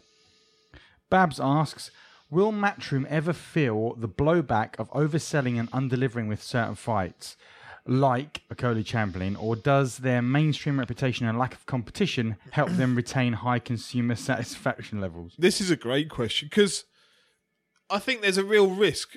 What last night was, there were 8,000 people in there, of which a lot of that appealed to the Matchroom demographic. So the ones that aren't necessarily boxing fans, but they've seen the Sky vignettes where they had like a Coley working in a burger van or burger bar, where they had Isaac Chamberlain had put out a job advert for Lawrence Coley for the day after the fight, for after he's lost. All these little bits were really cleverly done, really brilliantly done by Sky and by Matchroom to build that fight. And it built a lot of general interest that wouldn't have necessarily been there for the two fighters if you didn't do all that. And then for them to have the fight that they did. Now, don't get me wrong, I'm not saying that fighters at that level can't have a good fight, because they can, but their styles didn't gel, didn't mesh. It's not really anyone's fault, but those 8,000 people, say that 4,000 of them were there because of the build-up to this fight. They're not likely to come back and watch anything ever again because it was like so horrible to watch. You're not going to get a repeat customer out of those people. But they were there likely because of the fact that they'd been sold this vision by Matchroom in the build-up. You're going to start turning people off. That would have been the perfect fight to put on the chief support to an AJ fight, to Dillian White versus Lucas Brown. Because if it was as shit as it was, then people would have forgotten about it by today anyway, because it had been a headline that people could talk about. You've taken a risk putting two lads that shouldn't have been at that level. But I think, speaking on the crowd that I saw, there are a lot of people there that were there for very specific reasons. So it was almost like a magnified small horse show. So the Cheeseman lot were there for Ted Cheeseman. Reece Bellotti sold a lot of tickets as well. So Team Bellotti was... They're arseholes, by the way. Like, those guys from Watford are horrible fuckers. They are. Like, I like the Bellotti brothers. So Spencer, Reece and Chris, I know from the amateur days. They're good people. But the guys I met from Team Bellotti, I just thought were arseholes. Maybe it's that South Oxy thing. Maybe it's the South Oxy thing, because it's a notoriously right-wing kind of BNP sort of area. I don't know, but these are horrible fuckers. And so I hope your train doesn't stop in Watford. I don't even care, to be honest with you. Pitchforks at the ready. But in essence, so Isaac sold a lot of tickets for people who have backed him up until this point and will probably still back him. I always said the people in the arena won't be disappointed because they're sufficiently angry at Steve Gray. for me, it was the people who watched on TV that had no engagement with the whole build-up, who will be like, "That's bullshit. I'm not watching that shit again." That was more my worry. I think the people in the arena, we kind of knew what we were getting. Well, Bob Robert asks, when do we stop watching Hearn shows that are not up to par? Do we vote with our feet and not watch to get the message through? But does that risk sending boxing back to the wilderness? It's got a good point. It's a good question. Yeah. So I want to clean up Hearn and say he's not far away. So I like the concept of British beef. So if you'd had a Cody Chamberlain, Richards Boatsy, just trying to think of people who don't. I mean, not who don't like each other, but people that you could put. Well, they could have got Valili Iqbal Yeah. for the English title on there as well. Yeah, That's so- ended up on a Eubank card. So if you end up with, let's just say you have four of those sorts of 4 fights. English titles. How about the kind of fights that ended up on the Hobson card? Yeah. It's those levels. So the British beef concept for me could work, but Hearn would have to realize you're living in the moment as a promoter now. So you can't say you're saving this guy for 4 fights down the road. It's no. If I've got a British beef card, I need to win today. I'll worry about how to win next time when I get there. I think that was the problem. In terms of the rest of it, man, there was a bit I didn't like where Josh almost did like a walk around and everyone sort of stood up like a bunch of groupies. I was almost embarrassed for everyone, actually. And I don't know why they're obsessed about the guy. I was nervous actually that I was going to bump into Johnny Oliver and he's going to go, "Yeah, Terry, all that stuff you've been saying about Joshua, how about you say it to his face?" Come and meet the man. Nah. Do you know what? And I was there in my head going, if I do bump into him, I'm just kicking him in the knee. Fuck it. Kick him in the knee twice. Don't give him the chance. Yeah. If it doesn't work, I'll ask him. Live in the moment, Terry. Yeah. Can I write a will, please, AJ? Before you do anything, can I just write a will? Yeah, or just let my mum know that I might not be home tomorrow. But it's a great question that, like, as fans, those that watched at home are left with a bit of a bitter taste after last night. However, the rest of the matchroom layout for the first 6 months is fairly good. It's fairly promising. Before last night, on Friday, if you'd have asked me, I'd have said, and I was chatting with a guy, Jamie Roberts, got my hair cut yesterday morning, chatting with a guy, Jamie, who listens to the pod, and we were chatting, we were quite excited about last night. Now, maybe that's misplaced excitement, and because we haven't had that much boxing on over time, whatever, but we were both like looking forward to it. Now, it's great in hindsight that we all go, God, that was a bit shit, but we were all looking forward to it Saturday morning, and so I'm looking forward to the rest of the matchroom set up for the rest of kind of the first half of this year. I think we've discussed this on the pod, haven't we, before, where we've said it's easy to criticise the day after. Yeah. The time to criticise is the day before. Yeah. And so, in hindsight, it's an ugly fight and it's 2 lads that are area level at the moment. The day before, it's an exciting prospect because it's 2 British lads that really don't seem to like each other and we all want to watch that. It's a very day after view that I'm not comfortable to slag it all off entirely, I suppose, which is probably quite rare for me. Okay, I want to give a quick shout out to Paul Altai, who asks, as small hall shows go, what did Terry think to the Hobson setup? Any fighters on the bill to keep an eye out for? But you kind of already answered all that. Yeah. Beyond the Ropes pod asks, Shout out to Beyond the Ropes pod. Good listen. Give it a go. with the success of the World Boxing Super Series and Ireland's new Last Man Standing tournament on the horizon, are we shifting towards the format of the future? And is it positive or negative? I love it. I think it's brilliant. The World Boxing Super Series has shown that if you get the best people together, then, if you get the best people together with the budget that you can afford, which in this scenario is the best at cruiserweight, then you inevitably get fantastic fights and people pay attention to it and it draws attention in from non-boxing fans alike. So I know a lot of non-boxing fans that are aware of the World Boxing Super Series. The Irish Last Man Standing, when I mentioned budget, obviously the Irish Last Man Standing hasn't got the same kind of budget, but they're doing it over a prolonged period of time to put together 6 lads. But I think what's important out of these is that you have the narrative. And I think that's what boxing has lacked for however long, is that you can build that story up that I'm going to fight you next, and I'm going to fight you next if I win. And then you start to see, as per an FA Cup or whatever, you start getting draws. Those things are what people want to see. On the Dennis Hobson one, the one thing that I didn't like about it was at the end, after Josh Whale had won, they brought up his mandatory challenger. I don't know if you'd have seen it, it's on the TV. So they're interviewing Josh Whale at ringside, and then they bring along, I can't remember the lad's name, but his mandatory challenger comes along, and they go, oh, here's Mr. X, his mandatory challenger. And they went, you're right, you're right. Right, now back to so-and-so over there. But I thought it was a perfect opportunity. Like, if you're going to use Josh Whale as, like, one of your anchors to those shows, is you build up, and that's the narrative element. It doesn't have to be a competition necessarily, but you say, Josh, this is who you're fighting next. And then the other lad can, ask him, what flaws did you see in him tonight that you think you can pick off when you're going to fight him? That kind of thing would have been brilliant there and then, like ringside on the Hobson show. That's Hearn's brilliance, though, isn't it? Hearn always sells you tomorrow today. Exactly, yeah. So it's where they started, and then for whatever reason, they immediately put the handbrake on and switched to doing something else. But that selling tomorrow is what these tournaments are doing. We've seen it with Prize Fighter over a single night, but I kind of like the prolonged one, where it's over a longer number of rounds. The issue with Prize Fighter was always that a fighter who lost would say, oh, but I'd have done him over 10 rounds or whatever. Well, now you haven't got that excuse. These can be 10-round fights, and then, legitimately the best man, not the one that had a strong start over 2 rounds and then couldn't lose it by the third.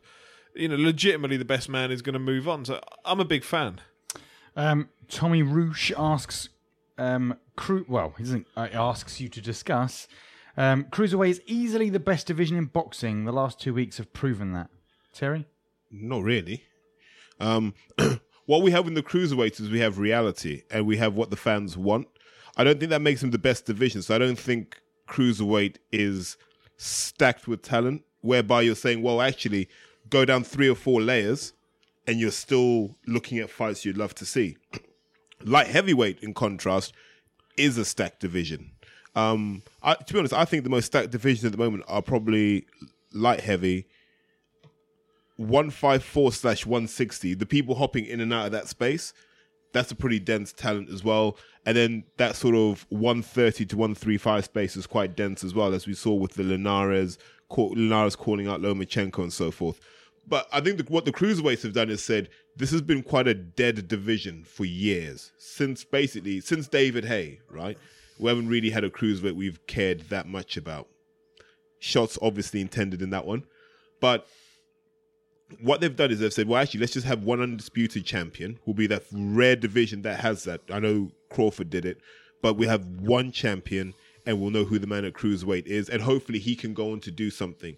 But I have a feeling it's going to be Gassiev, so I don't think Gassiev's going to go up to heavyweight. So it'd be good. I mean, I imagine he'll probably have a fight with Bellew or someone of that ilk. But I think if the World Boxing Super Series had happened at light heavyweight, we'd be saying light heavyweight was the best. That question would be, is light heavyweight the best division? It looks like it by country mile. The fact that we've got all these lads together and we've been able to witness it has been fantastic, and I can see where the question's coming from. Babs asks, is Martin happy about the potential of no ring card girls in boxing, meaning he can ejaculate over the World Boxing Super Series pyrotechnics floor side in peace without being called a sexist? Right, this relates back to, I said I was so excited about the Eubank Groves fight because I love that World Boxing Super Series lighting, the way they build the cage out of the lights, get him up on the podium. I wasn't a fan of it at first, but now I am all in. I am sold. It is everything. What is missing is Neil Diamond. But it looks so good. I put out a tweet about I feel sorry for whoever sits in the chair in front of me that I'll just ejaculate all over them when they do that. So, Interesting. So yeah, the fact that they're, I think Sauerland's come out and said that he's going to keep ring girls. I know Terry's had a very heated debate with a certain female boxer over the last week. Listen, I destroy Stacey Copeland on Twitter. Let's not lie and pretend otherwise. And if this gets back to her, I have no issue with it. This is what I'll say in simple terms, right? That's what Terry is saying, Stacey. It's gender-based fascism and tyranny. Stacey Copeland is fine. Whatever she wants to do in life, congratulations, well done. I have no issue with what you want to do in your life. You're nobody. Sounds genuine. You're nobody to tell. No, it's true though. No, it is legitimately true. You want to box. You want to set yourself on fire. Do what makes you happy. The minute you start telling other women or other people what the hell they should be doing with their lives, I have a problem with you. But I have a problem with whoever says it, not just Stacey Copeland. So she doesn't speak for anyone in boxing because nobody in boxing has agreed with her. The female fighters, to be honest, I've been getting messages. The female fighters are like, who the hell is she anyway? She doesn't speak for anyone. Now, what is she doing for us in the sport? Absolutely nothing. So, you're going on all these TV shows and claiming that you're the spokeswoman for female boxing. You're not.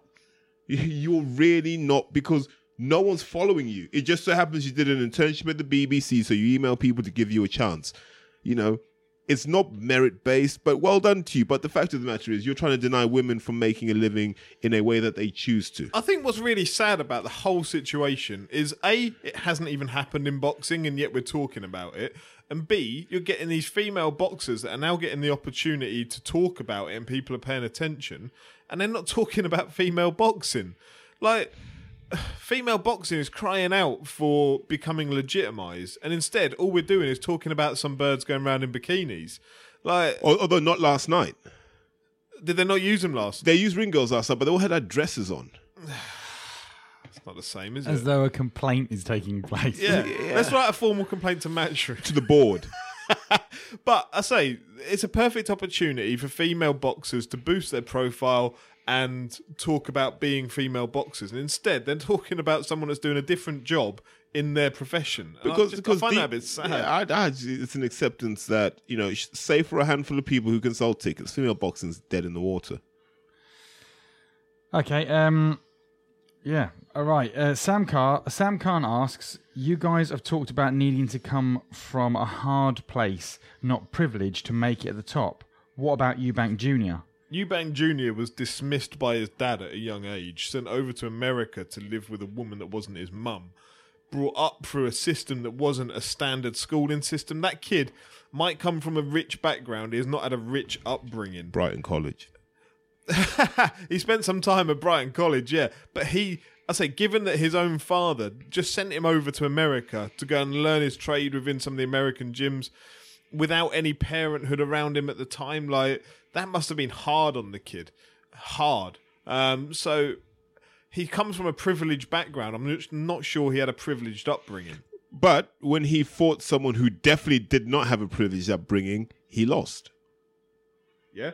So let's see what Let's see what happens when because he's never really been in with someone where you look and you go, there you go. There's someone who's talented. There's someone who's really come from the barrio or we haven't seen that yet. He's gonna smash Groves. Yeah. Maybe. Okay. Let's move on. Maybe. I don't know.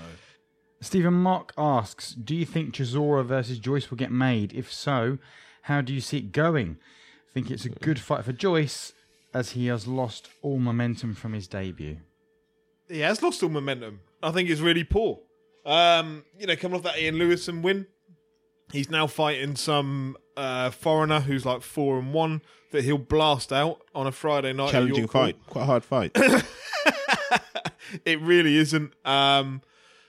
So then he's got they're looking at lining up another fight for him after that. I'd imagine they're already looking past this, if I had to guess. Now, there was talk last night. David Hay went on the radio and said, oh, yeah, it's all agreed. It's like, I'd be very surprised if it is all agreed. Oh, Jamie Reed reckons he's seen an IFL video with them shaking hands for a potential fight in May. No. What happened was Derek basically said, if you give me the number I want, you have the fight. Yeah. So David has gone on and said, I offered 80 grand. I don't know if that's true or not. Martin probably does. I do know. I'm not going to confirm one way or the other.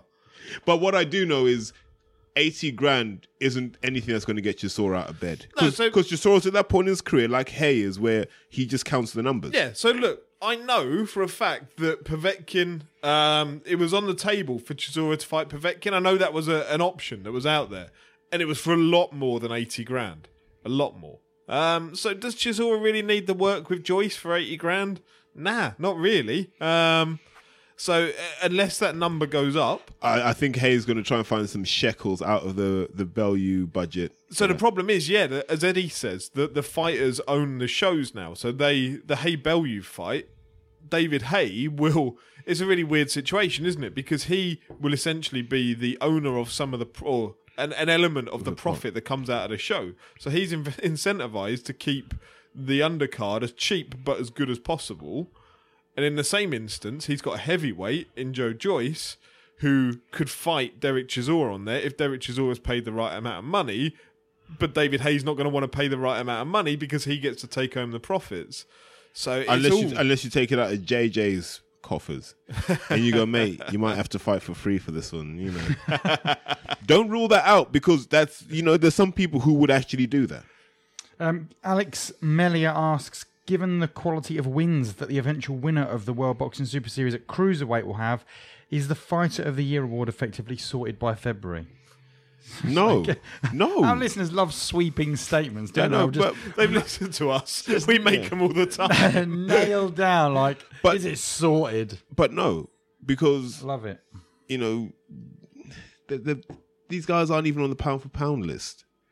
You know, they're One that you think is a load of rubbish. Yeah. But for the guys who are sending these messages in, they love all that. Let's be honest, right? If it turned out that Crawford was to fight one of Spence or Thurman, or any one of those trio were to end up fighting, that win would outrank anything in the World Boxing Super Series. YouTube Scientist asks, Genius. another great fight shown on ITV. Is it surpassing BT now in quality and becoming Sky's biggest rival? Still at least 2 outstanding fights to come on ITV. I'm going to throw my theory out here, right? I might be wrong, might be right, don't know.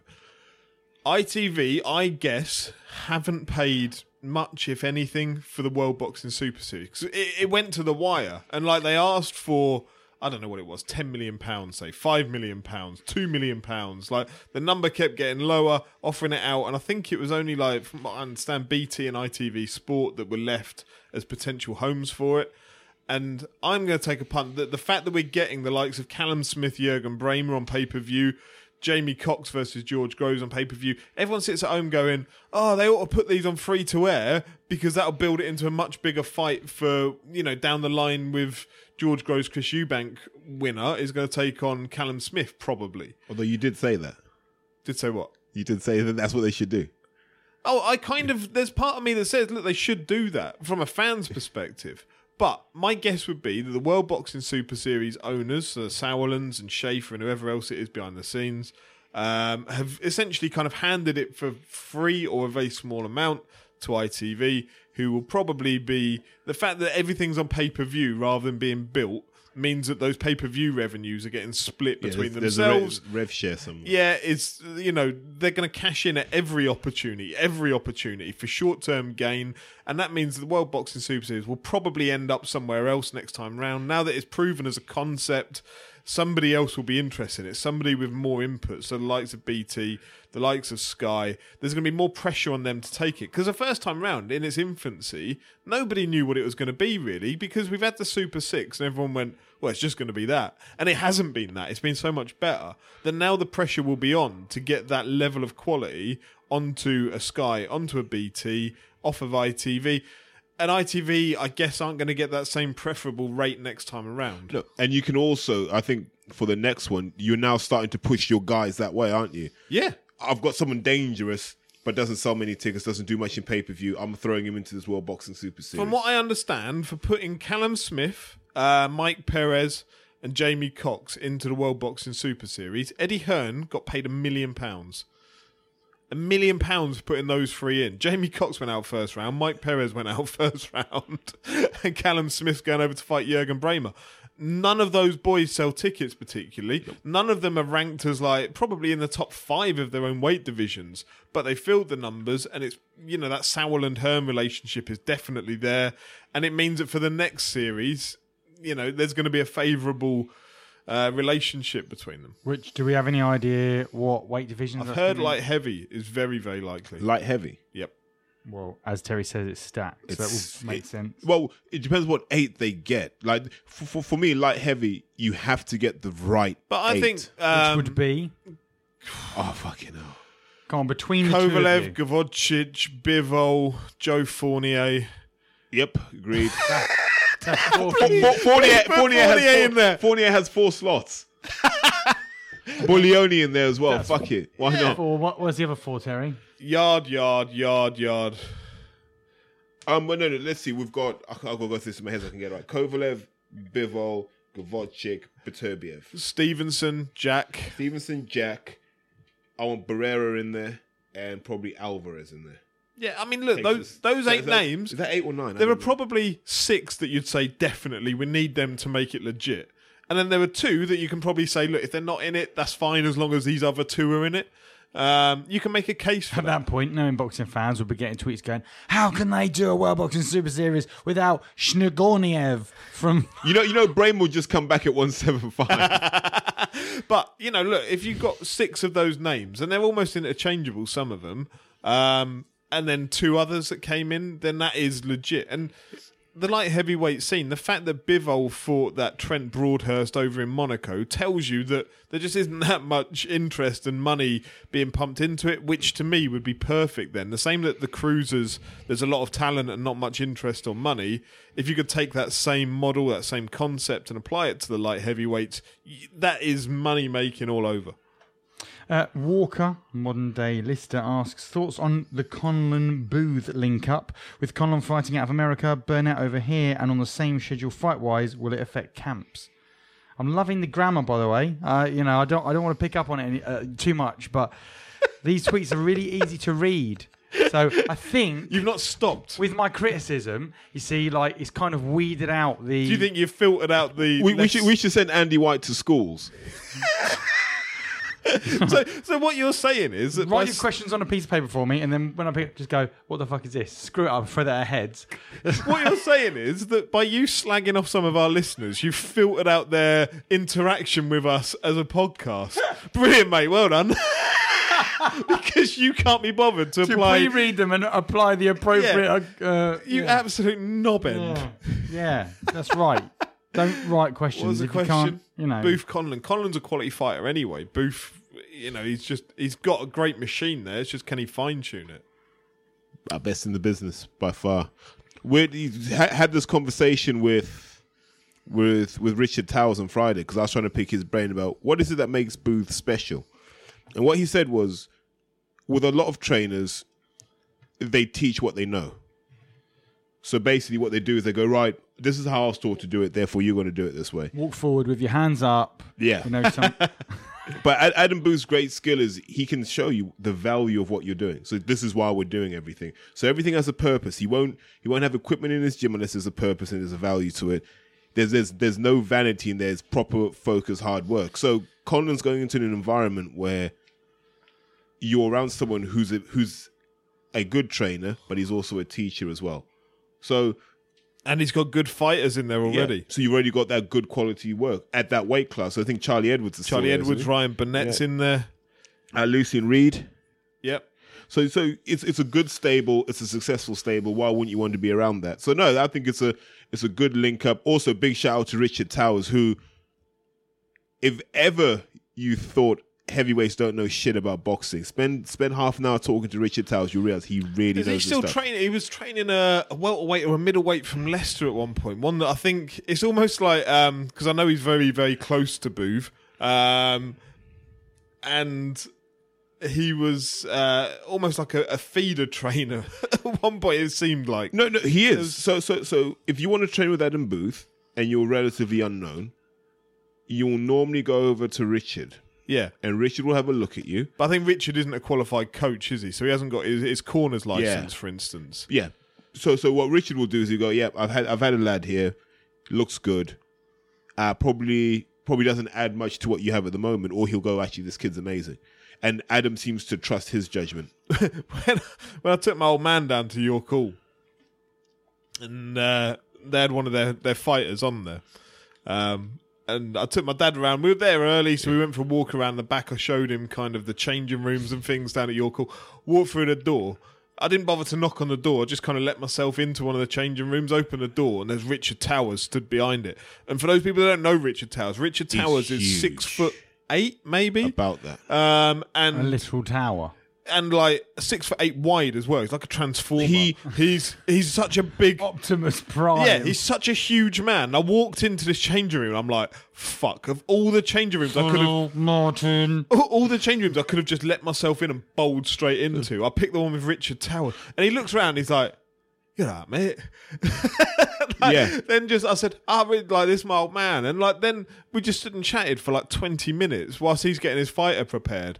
I was like, what a class man. Because he could have told me to get the fuck out of And his you would have changing run. room. Just because he's Mate, big, though. No, That would be just being a bully. No, because No, that's a respect no. thing. Like, I let myself in there when I probably shouldn't have. But he had every right to say, you're not meant to be in here, get out. Do you know when we talk about people who suddenly seem to get mysteriously big?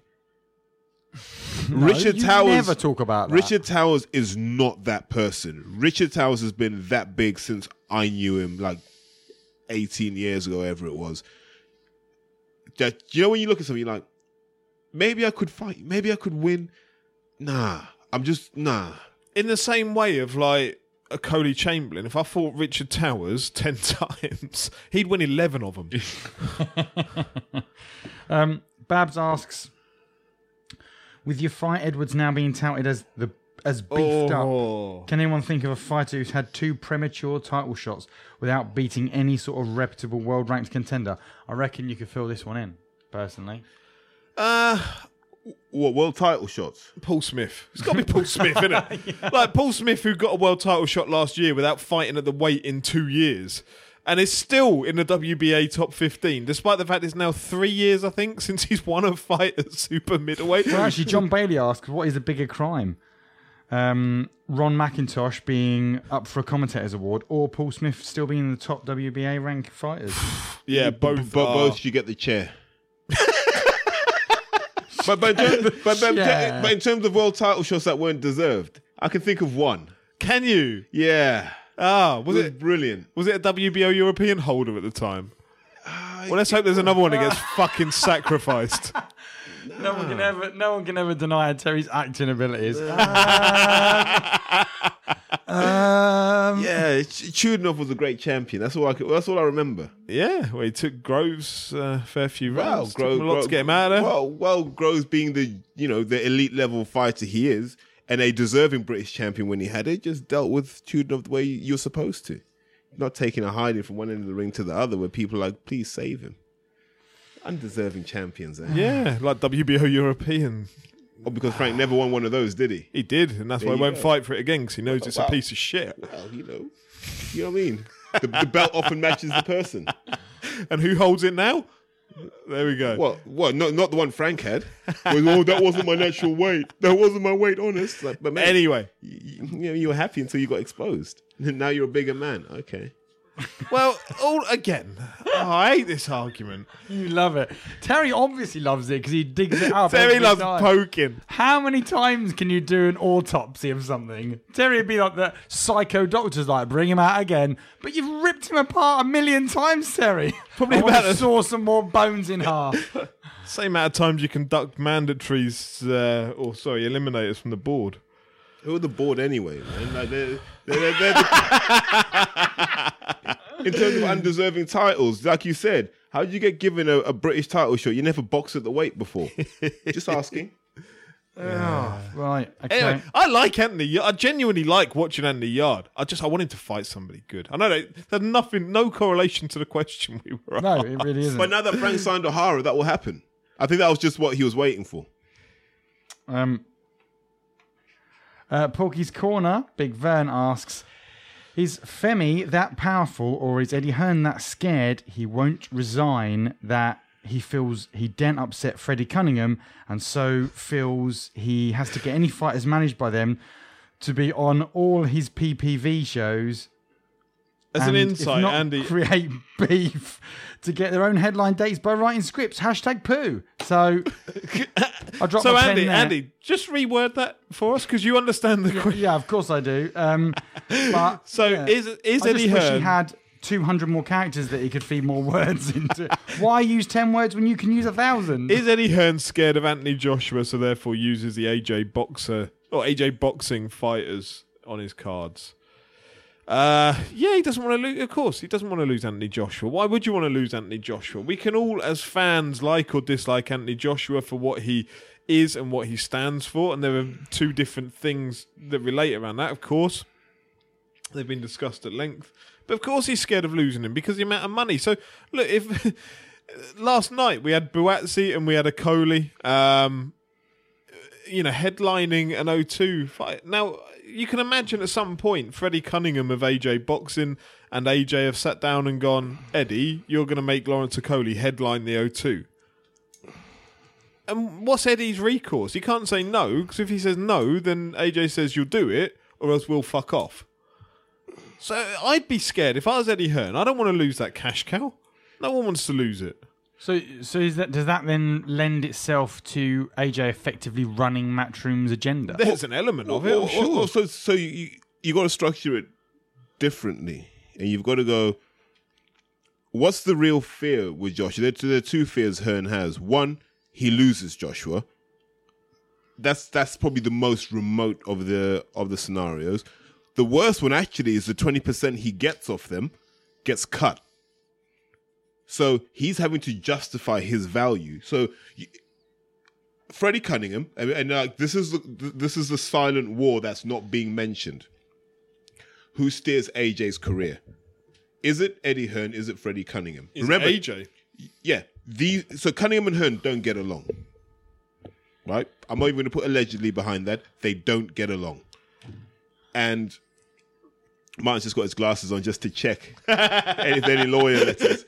No. So they don't get along.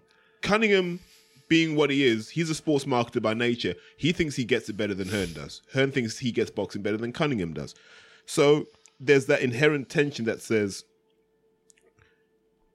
he takes too much money out of us for what's essentially a self-driving machine. And the contract's up for renewal. So they're saying to Matchroom, well, you put a deal on the table, let's see if we're happy with it. A deal might have gone out already and it might have been rejected. Can't confirm or deny that. What I do know is the talks have started. So now, when you're in that negotiating phase, you're doing everything you can to keep your client happy. So that's why you're seeing, if you notice, Cheeseman Jones should have been the chief support for that. Yeah? In terms of like boxing 100%. tradition, that should have been the supporting act, but it was Joshua Boatzy, who was an AJ boxing guy. So you're starting to see the small things. But we alluded to this. Remember, when you first started hearing AJ boxing being mentioned, and we said this is where it was headed. You will start. My guess would be for the next 12 months, start getting used to hearing Matchroom promotion or Matchroom boxing in association with AJ boxing. And expect to see that reverse over time to AJ boxing in partnership with Matchroom boxing. Yeah, but I say they announce it every time the ring announcer goes to introduce a fight. The card is Matchroom boxing in association with AJ boxing. You'll get used to hearing that. Until he loses to Wilder, and this is why I don't think you'll see the Wilder fight for a long time, because they need to get this contract negotiated. They need to get the right numbers behind it. Then they can go, fuck it, we'll fight Wilder now. But if Wilder knocks Joshua out, those negotiations are screwed. So you won't see it before the contract's signed. Did you listen to the BBC 5 Live podcast? No, they're slags. I can't bother listening to them. It was an interesting... Oh, the one with Bellew? With Bellew, yeah. How good is Bellew when he's not being a dick? Yeah, I found it quite interesting, to be honest. But he said that he liked... To massively paraphrase him, he said he liked working with Hearn. He said in the past he's worked with promoters that go, this is your cut, that's it, full stop. He said, whereas Hearn lays it out and goes, look, this is the big picture, this is what I want to take, this is what you... And he said, if I there's no boxer in the world that could... This is obviously a quote from him, paraphrased. There's no boxer in the world that could run a show and fight on it. Because he said that about Audley, right? He referenced Audley Harrison. Yeah, exactly. He said, and it was just too much to deal with. Whereas he likes working with Hearn because Hearn is never off his phone. He's always got everything he's working on, all of the things that go behind the scenes. No one disputes Hearn, though. So that's why. But then he went on to reference the AJ relationship, and he said AJ will never leave Hearn because he makes it too easy for him. Well, until Freddie Cunningham says I've cracked the formula. Do you see what I mean? Because remember, a lot of what Hearn does was actually Sky doing it, right? Hearn doesn't own a lighting rig. Why would he own a lighting rig? It's expenditure he doesn't need, right? So Sky invests a lot in those production values that you see on TV. If Cunningham can get access to that, really, what do you need Matchroom for? Legacy experience, by all means, but that gap's closing with every year. But when you heard that Bellew interview, it was right in the sense that Joshua doesn't want to be thinking about it. But that's why he's got Freddie Cunningham. That's why he's got everyone around. That's why he's got that PR company. Joshua does nothing but 100%. How much do you think Matchroom take out of the entire revenue from a fight? Matchroom, Yeah. 20%. That's what I've heard. So for the ease with which they make things go, and the fact that these purses are getting bigger, isn't it more beneficial for AJ to start trying to figure out how to make the purses bigger than it is to worry? I think you'll struggle to make the purses bigger. I don't know how you can. You've sold 80,000 at a venue, and you've got apparently like 1 million people buying one of the last pay-per-views, the Klitschko one. Like, there's a finite number of people that are going to buy into it. You can't exponentially say it's going to be 2 million. Is it worth? I kind of saying, is it worth trying to trim Matchroom out of it for that extra? Well, that's the point. Marginal amount. That was what we said. We said that's unlikely. The most likely option is you say to Matchroom, you got to take a haircut, and they'll probably take it because the synergy between the two works such that even at 10%, Hearn's better off than if AJ left. It works. It ultimately comes down to, is Hearn's time worth, say, 10% of an AJ purse? Because he's got to put in his hours. And I've no doubt whatsoever. I know people that have worked with Hearn, have seen him working, and they say, look, the man is legitimately like working 15 to 20 hour days regularly, consistently, because his intention is to be out of everything by the age of like 45, maybe even younger. And so he's sacrificing his younger years with his young family to do all these hours and put that work in. And you have to respect that out of the man. So he's got to then work out, look, if I'm going from 20 to 10%, say, is it still worth my time? And that's what it'll come down to. On that, Joey asks, what do you guys think Joshua will do when his contract expires this year? Presumably with Matchroom, and, well, it gets renewed, surely. Maybe under different terms, but it gets renewed. I still think there's something about Chris Eubank Jr. and Joshua working together. His presence last night seemed to be by design. Like, you're seeing too many coincidences. Eubank Jr. in the Okoli corner, though in terms of dynamics, I'd have expected him to be in the Chamberlain corner. You're also then seeing Eubank Jr. in Dubai, seeing AJ in Dubai. You're seeing these synergies start to happen, whereby they have to be looking at this going, a Joshua Eubank Jr. card is far more powerful than just a Joshua. Surely that's a way to increase revenue. Yeah. If there is one. Well, it is. And then if just say Eubank Jr. wins the World Boxing Super Series, right? Can you imagine if he said, I'll come down and meet Golovkin at a catchweight? And then AJ's boxing someone on as the mate. Can you imagine how everyone's buying that card? Yeah. Because you're like, shit, they're giving us what we want as fans. Those talks have to be happening. I don't know if that's going to come to fruition, but what I do know is everyone's coming to the table with an offer. I will throw you a curveball. And this is purely my my thought process that's just happened right now, so I'm still kind of formulating it a little bit. Matchroom Boxing split from Matchroom Sport, a year ago, just over? So it's a separate entity entirely as a business. I wouldn't be 100% surprised if Matchroom Boxing merged with AJ Boxing to make Matchroom AJ Boxing in some way.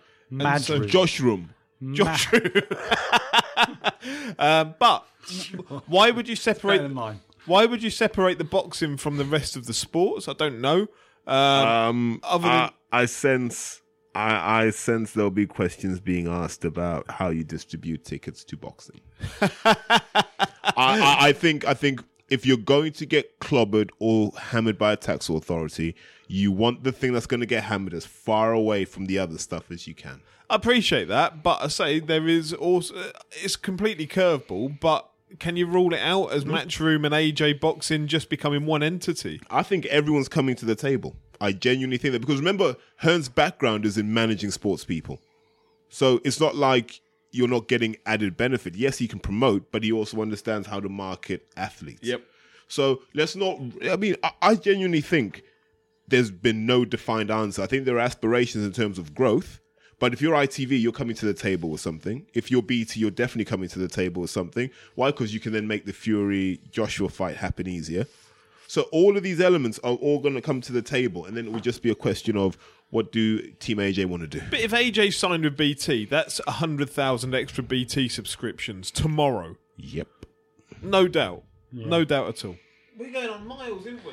Yeah. Let's rattle through this. Rob Brennan asks, if Dion Juma returns this year and proves he still has it, will Steve Goodwin give him a shot at Okoli, or do you think he will fall short into No. That Style-wise, all wrong. I love Dion Juma. I think Dion Juma is talented. He's not big enough at the weight to put a dent in Okoli. Dion Juma needs to come back and prove himself as a cruiserweight as well. He's a hell of a talent. But he's been out the ring for a while since he split with the Sauerlands. He needs to come back and prove he's a cruiserweight, which will be an interesting one. He'll be back in, I think, March time. I think you put him in with Waddy, tail end of the year. Nice benchmark fight. Let's see where he is. Absolutely. Damien Taylor asks, out of Hearn and Warren, who is the most willing to try and make fights between the two stables, or are they both as stubborn as each other? I think they've gone their separate ways. I don't think you'll see any business done between the two of them for 12 months, probably longer. They just don't need one another at the moment. I've said it before. On pay-per-view, they should just do... it has to be Barry Hearn, Frank Warren, pay-per-view, just fucking talking it out. Let's find out what the issues really are. Agree. I'd pay for that. Yeah, that would be the best matchroom pay-per-view. Yeah. Andy Scott asks, is the obsession with personalities and social media good or bad for boxing? The less hyped undercard fights were far more entertaining than the main event last night, as was Gassiev Dordzikos, which we are coming on to, so bear with us. Are we? Yeah. Right. Is it good or bad? Look, it brings people into the sport. The money suddenly increases because of these personalities and because people that wouldn't otherwise pay attention to boxing. Is it good for the sport? It's not a great spectacle sometimes. Those undercard fights were better. What you've got to hope, the people that tuned in or the people that turned up because of the main event will have caught some of the undercard, so won't be too disillusioned out of it. So, I think we're going to come on to this question later, but you know, if you look at what happened at the Copper Box, if you're a low to mid-card boxer and you're seeing what happened at the Copper Box yesterday, you've really got to ask yourself, what the hell am I doing wrong? Yep. Andy Johnson asks, can promoters learn from the KSI Weller fight, in inverted commas, over 1.5 million views and a Copper Box sold out? For that demographic, it was a massive Let's just success. tell people quickly what this is, because I wasn't even aware of this until yesterday afternoon when I saw Twitter start to talk about it. Two geezers run YouTube channels. One of them has 10 million followers on Twitter. The other one, I'm not really sure. But two geezers signed up, like they create this false beef. It's like a matchroom card. And then they say, we'll settle it over a white collar fight. They fucking did it over 6x3 minute rounds. Fucking Hearn doesn't put his Olympians in 6x3 minutes on a debut. So already you respect them. Already I'm thinking, all right, lads, crikey. Can you get to your call on the third? So these two lads, and I said I wasn't aware of this, but they've sold out the Copper Box and they had over 1 million viewers live on YouTube. Hennessy's crying. To watch a fucking white collar fight. They've got JD Sports, like ring canvas and ropes. This thing, the production values on this white collar fight were incredible. Two YouTube personalities. I think YouTube paid for this, didn't they? I don't know. No idea. I think this was YouTube funded. That's why it was also good. And, you know, obviously you're going to get the placement on YouTube as a result.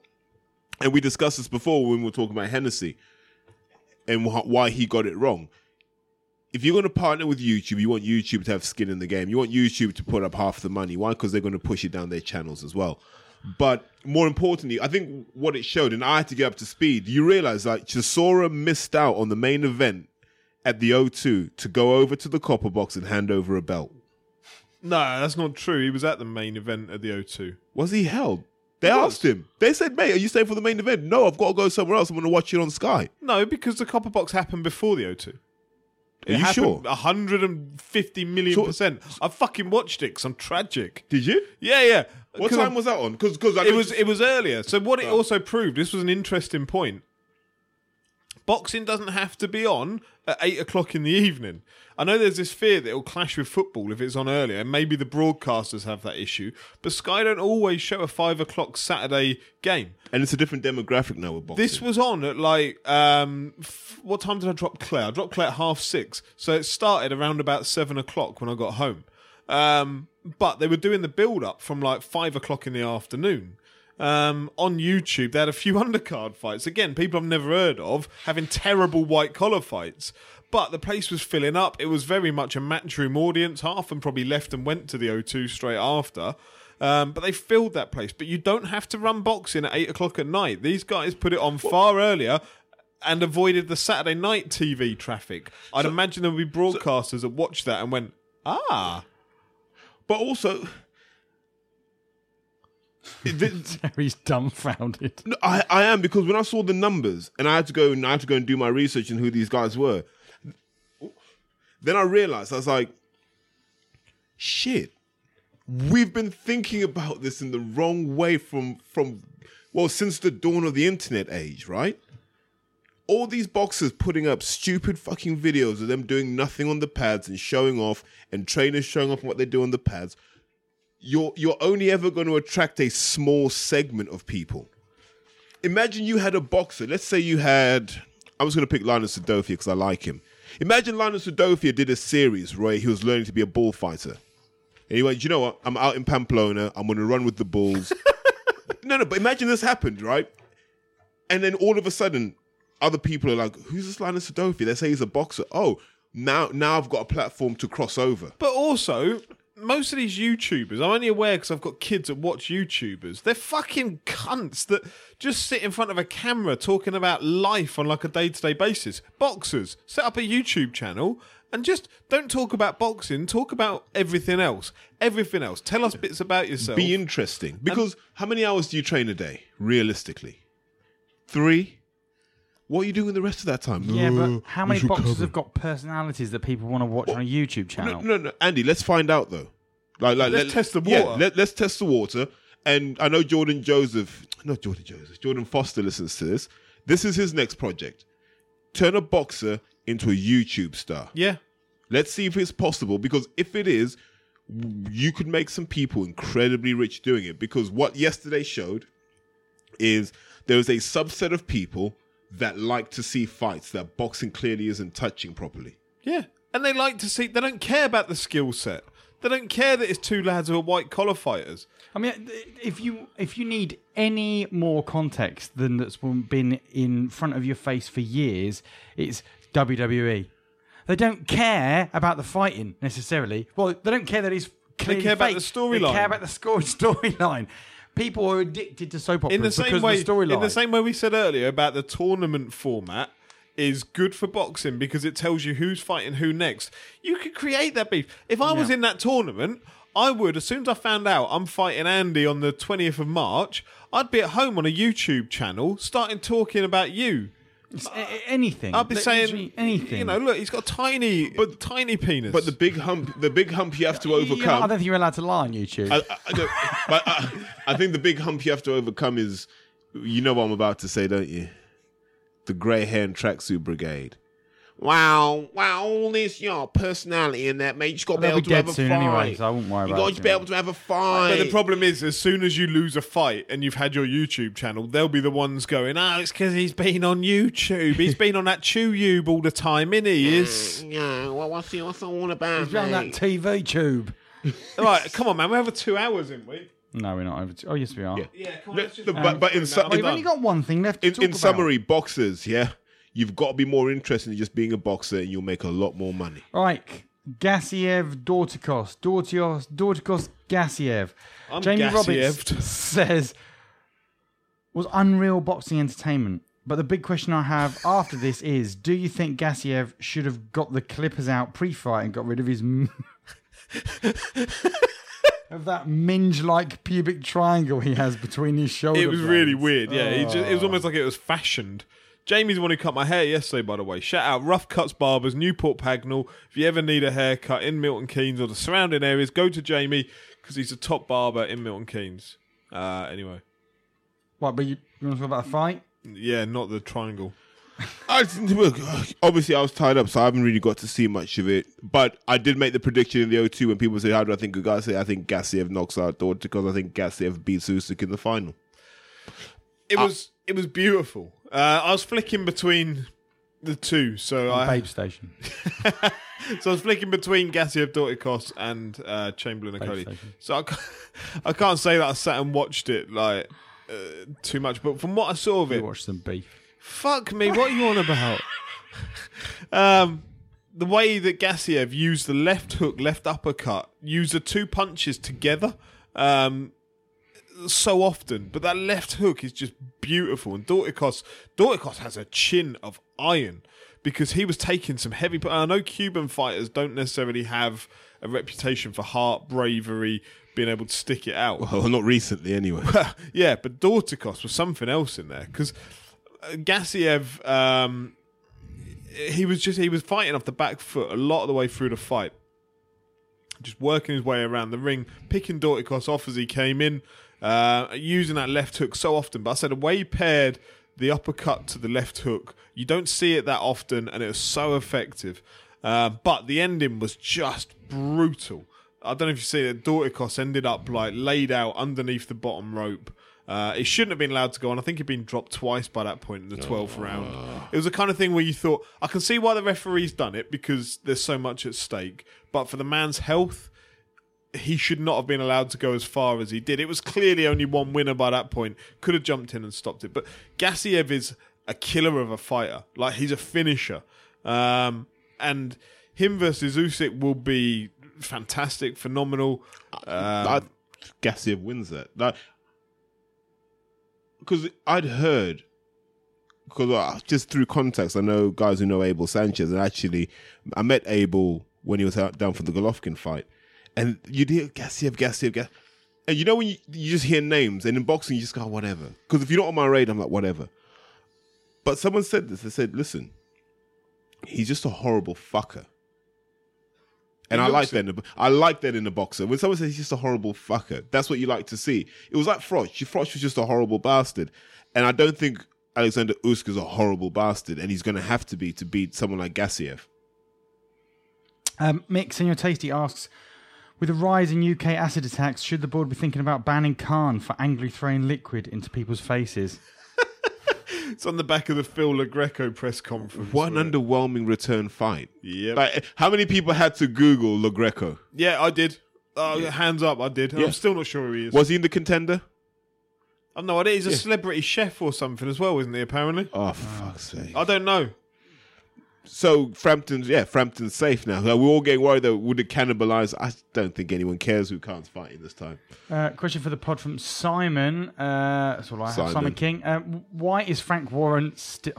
Okay, this is a. Are we going to quote get sued? From Simon King. Why is Frank Warren still a cunt living in the 70s? With reference to the video put out today, edited perfectly for Neanderthals shouting England. It was so stereotypical of the mentality I actually thought was dubbed video? over by Warrington Selby press conference. What they did was release a small clip, a little vignette of the press conference, which was Warrington and Selby face to face, and they pan the camera around, and there's like 20 Leeds fans all stood there. Looking like racists. Yeah, looking like a National Front meeting, just shouting, England, because Lee Selby's from Wales. And like, honestly, you could put those 20 people in with Josh Warrington on fight night and he'll still fucking lose.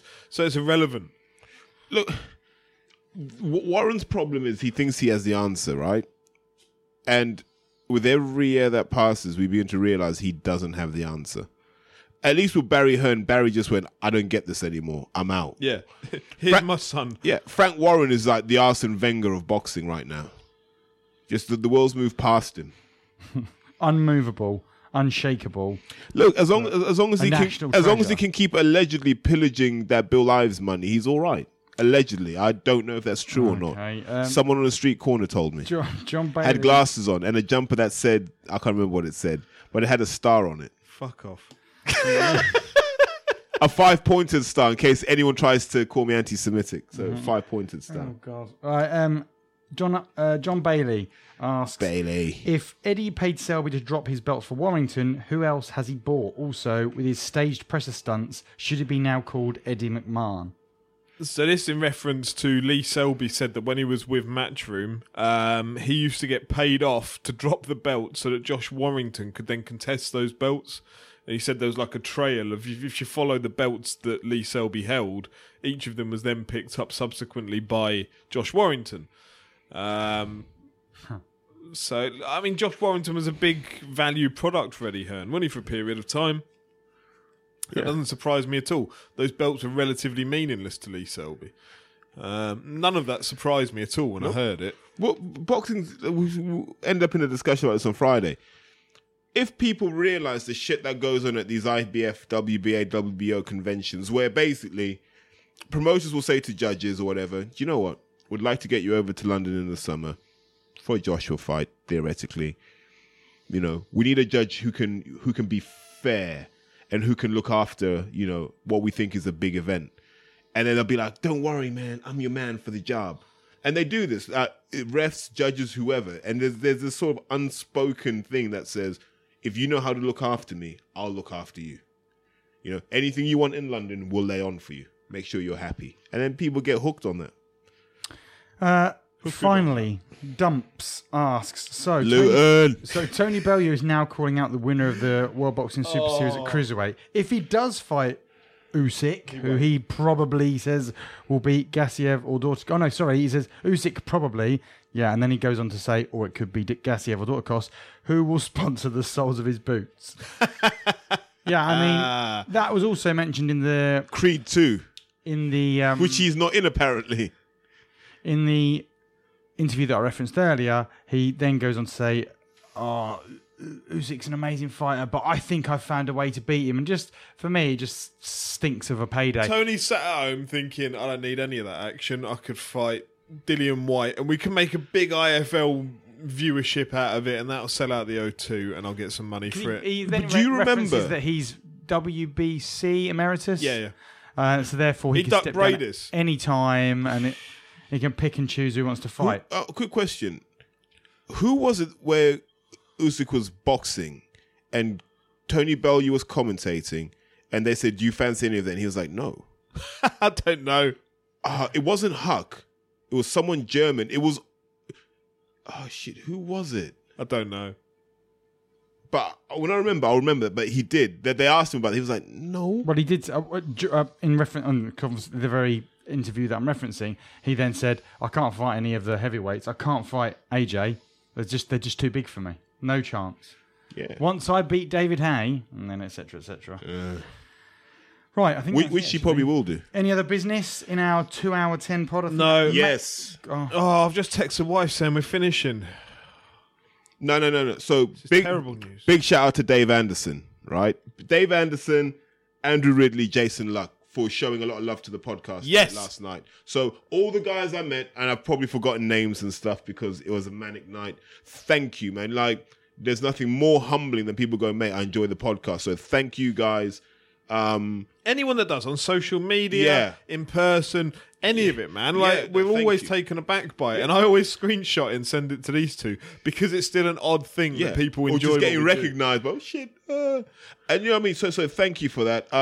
Second order of business, Groves Eubank, we're all going to be up there. So anyone that's going to be in Manchester that weekend, let us know. Let's get numbers, and hopefully we'll find a pub in Manchester. What we need, if we've got any listeners there that have got local knowledge of Manchester that can give us a name of a fairly large but fairly quiet pub that we can organise people to turn up at, and we'll go there because we're all going to be there for the same reason, and we're all going to be. And don't be shy. If you live in Manchester and you don't normally get in touch, and you're not on Twitter or whatever, just fire us an email. What's the email address? newageboxing@outlook.com. Just send us something because it really is. It was when we went to the Copper Box. Yeah.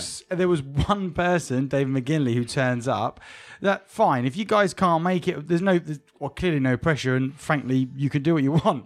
But if you want to turn up, you'd be welcome. It'd be great. All I can say is, based on what happened at the live event, everyone will get value from it. I promise you. Well, because it'll be free. Value from what? We're just rocking up in a pub. No. But you know, it'll be a good laugh. No, but remember it's what worth happened? The effort. No, but it was that thing that happened last time, wasn't it? Where all of a sudden you're like, oh, that's who that is, or that's who that is, and all of a sudden there's a degree of comfort now, which is sort of fed into everything that's gone on since. Now, so you have two options, right? You can go to this thing, have your hotel, walk up there on your own, feel lost in a crowd, or you can go, actually, you know what? There's a group of people, men and women that I know that are going to be in a pub. get a couple of drinks in there. Even if I decide to go early, at least I've had that social interaction with people I have something in common with. Not many women based on the demographic information I gathered earlier in the week. Thank you to anyone that filled that in. Little poll. How were the comments? You enjoyed the comments? I didn't see the comments. Don't you get feedback on the comments? I haven't looked at that. Well, no, I haven't gone through Judging it. by Terry's wry smile he put in the comments. I will have to go back and reread the comments. I was looking at the numbers rather than the comments, but I will go and see. Most commonly referenced note. Martin's a cunt. Filled out 14 times in the same geographical location. Who's Cherry Tapandama? God's sake.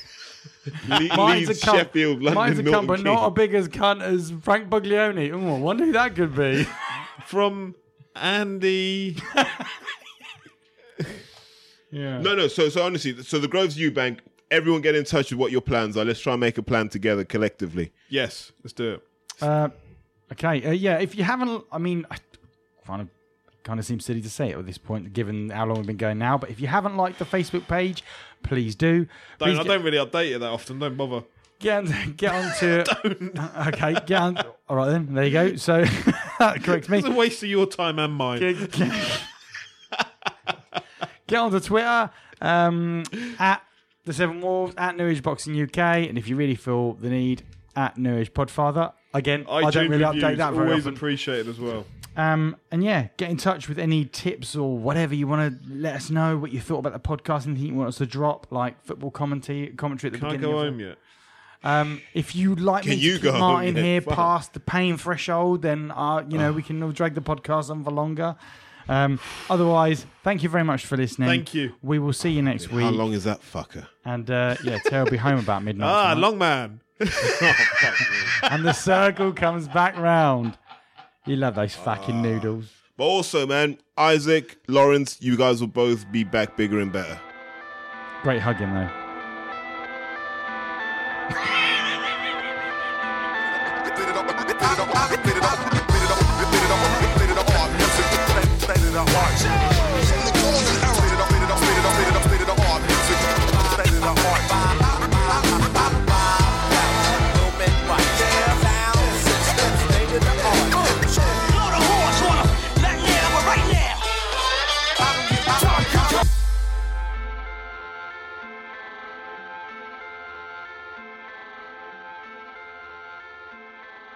I feel a bit As I told you, though I never laid my hands on you, my eyes adored you.